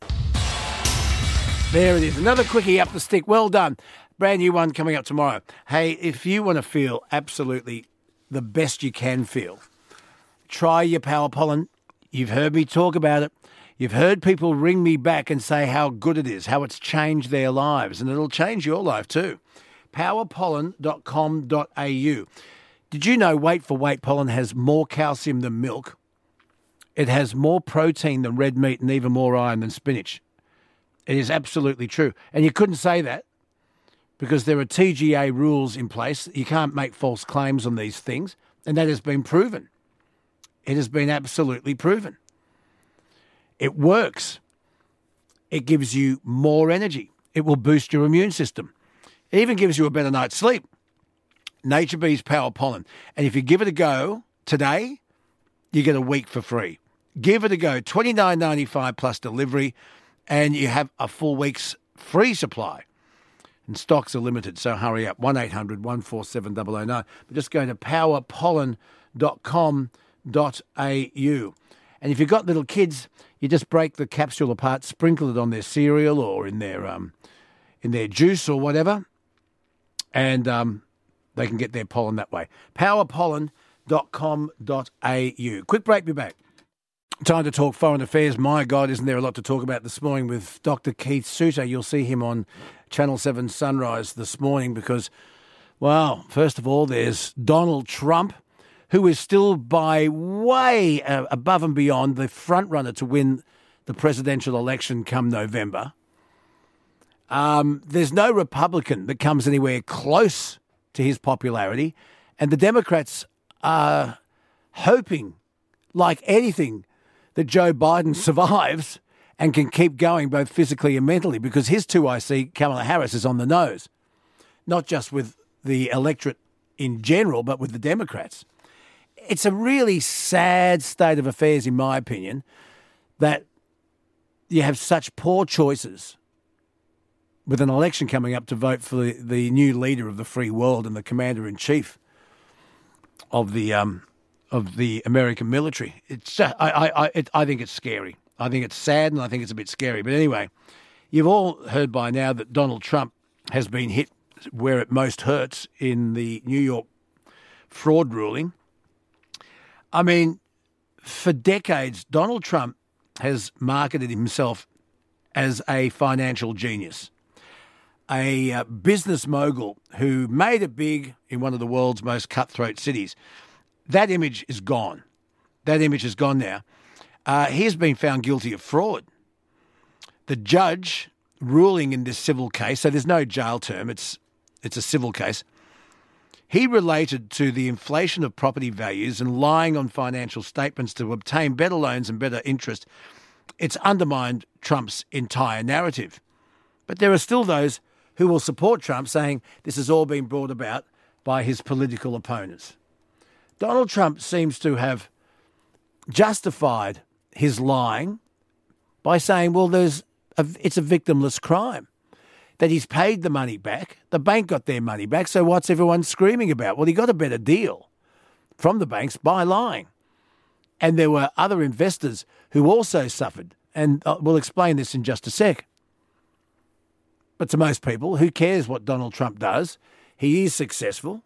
Well, is he? That Trump Tower that you see so proudly on your TV screens every time he's anywhere to be seen, he doesn't own it. It was strata sold off. He gets the rent from the shops. He's going to struggle to get $350 million together to pay this fine. And, of course, it'll go into escrow because he'll appeal it. And while he's appealing it, the money won't be paid. But it'll have to be sitting there. It's like a bond. And then we talk about what some people say was a Russian hero, Alexei Navalny. He is a Russian lawyer, 47 years of age, who was trying to expose the strongman of Russian politics, Vladimir Putin, as a liar, an authoritarian, a ruthless dictator, a bully and a murderer. And it would appear that if you criticise Vladimir Putin, you tend to disappear or have your plane shot down or get poisoned or get sent off to a Siberian prison, and the body has now disappeared. This is the latest part of it. They don't know where Navalny's body is. His mother wants his body. There's no body. His mother's been unable to recover the body after his death in that Arctic jail. And you'll see the pictures on your television screens today, folks. You'll see pictures of people delivering flowers to memorials in respect to Alexei Navalny, and they're getting arrested. You get arrested in Russia if you put a flower on a memorial of this bloke. Thank God we live in Australia, hey? To try and shed some more light on all of this and explain it much better than I can, our expert on international affairs, Dr. Keith Suter joins us now. Doctor, good morning to you. It is time to look at sport on this Monday, February 19, and Bisho is with me, Michelle Bishop, the best of the business. She has had a big weekend. I saw you on Channel 7 all weekend. You didn't get much rest. busy. And obviously what keeps me going, Luke, and you yourself, it's no secret now, it's the power pollen. It is the power pollen. Golden capsules every day. I put you onto it. I said, Bish, get this into you. And you said, give it to me, baby. And 2 golden capsules every day. Your man, Justin, is he on it as well? With the whole family now. Yep. Whole family. It's unbelievable. We do. Yeah. Powerpollen.com.au. Try it. You get a week for free. You just go on now, powerpollen.com.au, and see the week free offer, which won't last long. Okay, let's go to rugby league because Vegas is coming up and everyone's talking about it. But we had the first weekend of the trials in the NRL, and there's already been a send-off. Yeah, look, this is awful. New Roosters recruit Dom Young. He's a star winger, come from Newcastle, as you say, now playing with the Chooks. He won't be on the plane going to Vegas. He's out. In fact, he could be in hospital. At the moment, they're working out whether he does need surgery or not. And this was awful to watch. Unintentional, they say, but just not rugby league. It was horrible. What happened? Crushed tackle at the weekend. They were playing Manly at Gosford. And look, with the tackle, the Manly player now, Sipley, he's been charged with a grade 2 crusher tackle. He's facing a 3-week stint on the sideline. But a real blow for the Roosters because, as I say, he's a young gun and, it was his first chance to shine. Now, the problem with this is he was sent to hospital just for precautionary reasons up in Gosford. They played there on the central coast of New South Wales. Sort of given the all clear, yep, go home, you'll be right. And we thought, yep, it's okay. But unfortunately felt some pain and stuff across the weekend, had scans yesterday, and it now looks like he's got ligament damage in the neck and he may require surgery. The Roosters are going to monitor that, but there is no go to Las Vegas. Just explain for our listeners who don't follow rugby league what a crusher tackle is. Yeah, well, it's putting extra pressure on the back of the neck, basically, in a tackle to keep the player down. But obviously, it's extremely dangerous, and it's been stamped out now. Well, they've been trying to stamp it out for the last 3 or 4 years. And as I say, Sipley is facing a 3-match suspension as a result of that extra pressure applying that to keep him down on his neck. All right, that's a very, very sad start. And this happens from time to time. Serious injuries in the lead up to the competition, in the trial matches. Are they worth it? Oh, absolutely they are, because, you've got to get Ks in the legs because the match fitness, you can do all the pre-season you like, but it's different to match fitness. And obviously combinations are huge. You look at the Canberra Raiders at the moment, losing Jack White and such a star figure there. Ricky Stewart's got to work out who's going to play in that number 6. So that's what trial match is all about. Who'd be a coach? I wouldn't be. But anyway, there's plenty sticking their hand up to do that. A lot of people say, are these trial matches really, really worth it when you consider the serious injuries players can have? But that's rugby league. That is rugby league. Tell me about the hotline, the NRL hotline. Bit of a breakthrough, this one. The NRL and, more importantly, the RLPA, the Rugby League Players Association, they're on board. They're working on a confidential welfare hotline, and that's to support and protect players' health.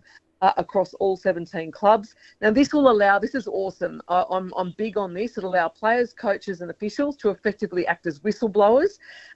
So we see things like what we've seen in the past, the peptide scandal at the Cronulla Sharks. If someone in the club is feeling uncomfortable and thinking, yeah, this doesn't look right, it doesn't, I'm not comfortable with this, they can confidentially call this hotline and it'll be investigated by an independent panel.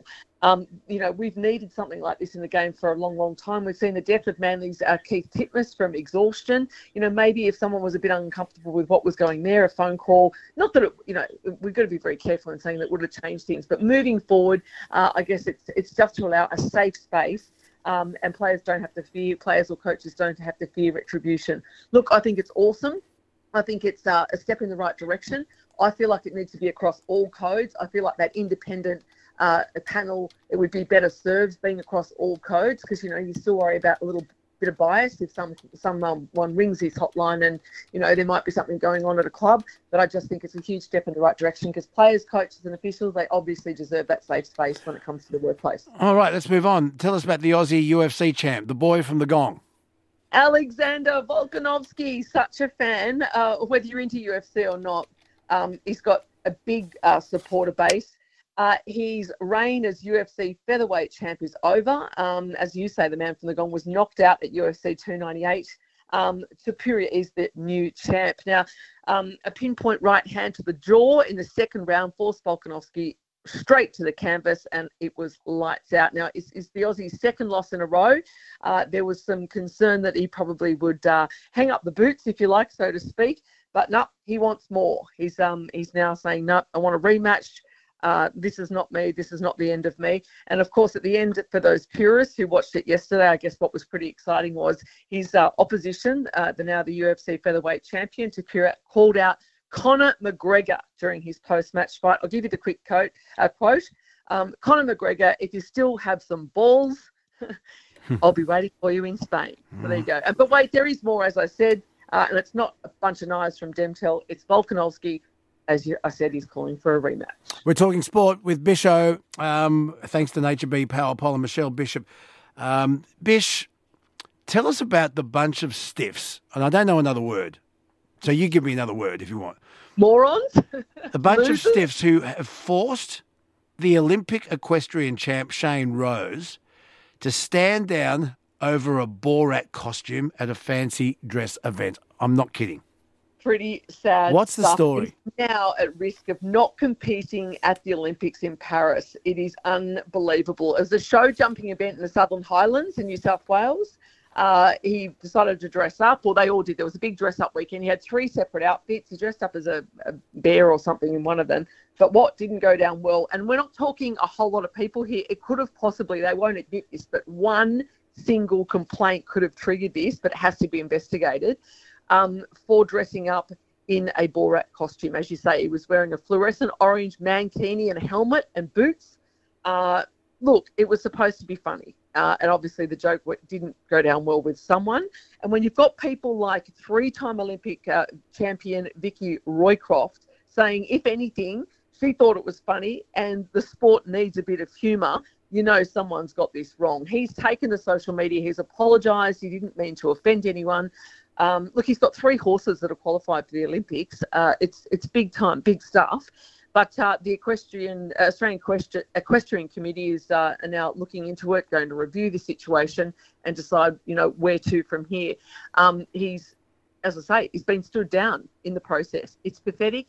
I vote. I don't know about our listeners. I reckon not only should he go to Paris, he should be wearing a green and gold mankini just to rub it in. What a bunch of fool! Get a life. What's going on? There's more. So bad. There's more important things to worry about. I do worry. Sometimes I think I just stop the world and let me off. It's only a matter of time until I find myself in serious trouble because my filter. The older I get, the thinner my filter's becoming. You know what I'm saying? Yeah, I do. And can you do it all for me in a mankini when you hop off? No, that shan't be happening. Melbourne midfielder Clayton Oliver has made a good comeback. Yeah, look, everyone was waiting to see how he played, but he's overcome an injury scare as well, an impressive return to the field in Melbourne's match against Richmond on Sunday. So, he's had a few dramas last year. and obviously people waiting to see how he'd, get it all together. But very, very exciting for Melbourne fans. He'll be right and ready to play when the season proper kicks off. Not too far away. It's all happening, Luke. It is all happening. You got some Jason Day golf news for me quickly. Yeah, well, Jason Day, that was an unbelievable match in the Genesis Invitational.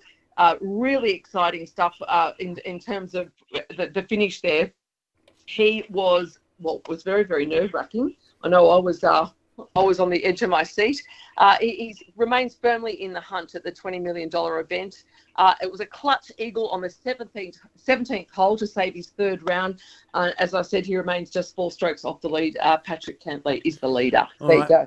Hey, listen, the Bathurst 12-hour, I was watching bits of it as I was getting ready to come to work yesterday afternoon. And I lived there for a long time, and I love Mount Panorama, but it was raining. It didn't look very... interesting race conditions. I like it when it rains because it brings out the great rally skills that the drivers have when they're, especially when they're on slicks and it's raining. But I was looking in the crowd. It didn't seem to me to be many people there. Is it relevant, the 12-hour? Well, it is. There's a Porsche one, by the way. It's got its place. 47,000 fans did attend. So 47,000. Okay. Yeah. And we've obviously saw Aussie star Matt Campbell, blitz him. He's an absolute legend. But look, it's got its. I mean, I'm a massive I guess supercar. Do you call it supercars anymore? Supercars fan. I miss the Holden and the Ford days, but I love that racing. But yeah, it's got its place. As I say, 47,000 people didn't mind it. Not sure what else. Okay. I remember I was living in Bathurst for the very, very first 12-hour. I think it was a James Hardy event. It was the first Bathurst 12-hour. And it was very exciting. And, of course, they started in the middle of the night. Yeah. And I remember someone helped me here. I think Alan Grice. I'm pretty sure Alan Grice won in a Toyota Supra, which was great for Alan Grice. But the bottom of the cars are red hot in the dark. You can see it was. Oh, it's enormous. I actually, produced it. Mark Beretta's probably on his way to work now. Hello. I produced Mark Beretta at the 12-hour Bathurst races some years ago. It's definitely a highlight, definitely something you should go and see if you're into sport just at least once. It's brilliant. Yeah, hang on. 1991 Bathurst 12-hour. Thomas, what's it say? Yeah, it says Grice has 7 podium finishes at Bathurst, 2 wins, 86 and 1990, and 4 seconds, 78, 82, 91, 95, and a third in 83. There you are, 91. First one, Alan Grice. I got it. There you go. I'm impressed. You should be doing this job. No way. I was still at school, Luke. No, shut up. You have a good... Hey, by the way, here's a story for you. Bring it. A Texas woman has been banned from a gym because of her comments. You ready for this? Yeah. A woman has taken aim at another gym goer's physique and has had her membership revoked. Ali, who goes by the name of @the_ripped_Barbie on Instagram, took a video of another gym goer during crunches on a workout bench while shirtless. And she said, "If you're going to work out topless, at least have some muscles," she muttered. Social media personality Joey Swole, who has become known for his videos calling out poor gym etiquette, put it on. Apparently, they reckon that it's reverse sexism, and her saying, if you're going to exercise without a shirt on, why don't you try and have at least real muscles? She's been banned. Inappropriate. Yeah, well, I mean, it is. It is reverse sexism if you want to look at it that way, but really? Really? Cup of concrete, do a few more planks, get over it. Bisho, you have yourself a good week. Talking Friday. Thanks to Power Pollen, Nature Bee, powerpollen.com.au. Love your work, mate. Talk then. See ya.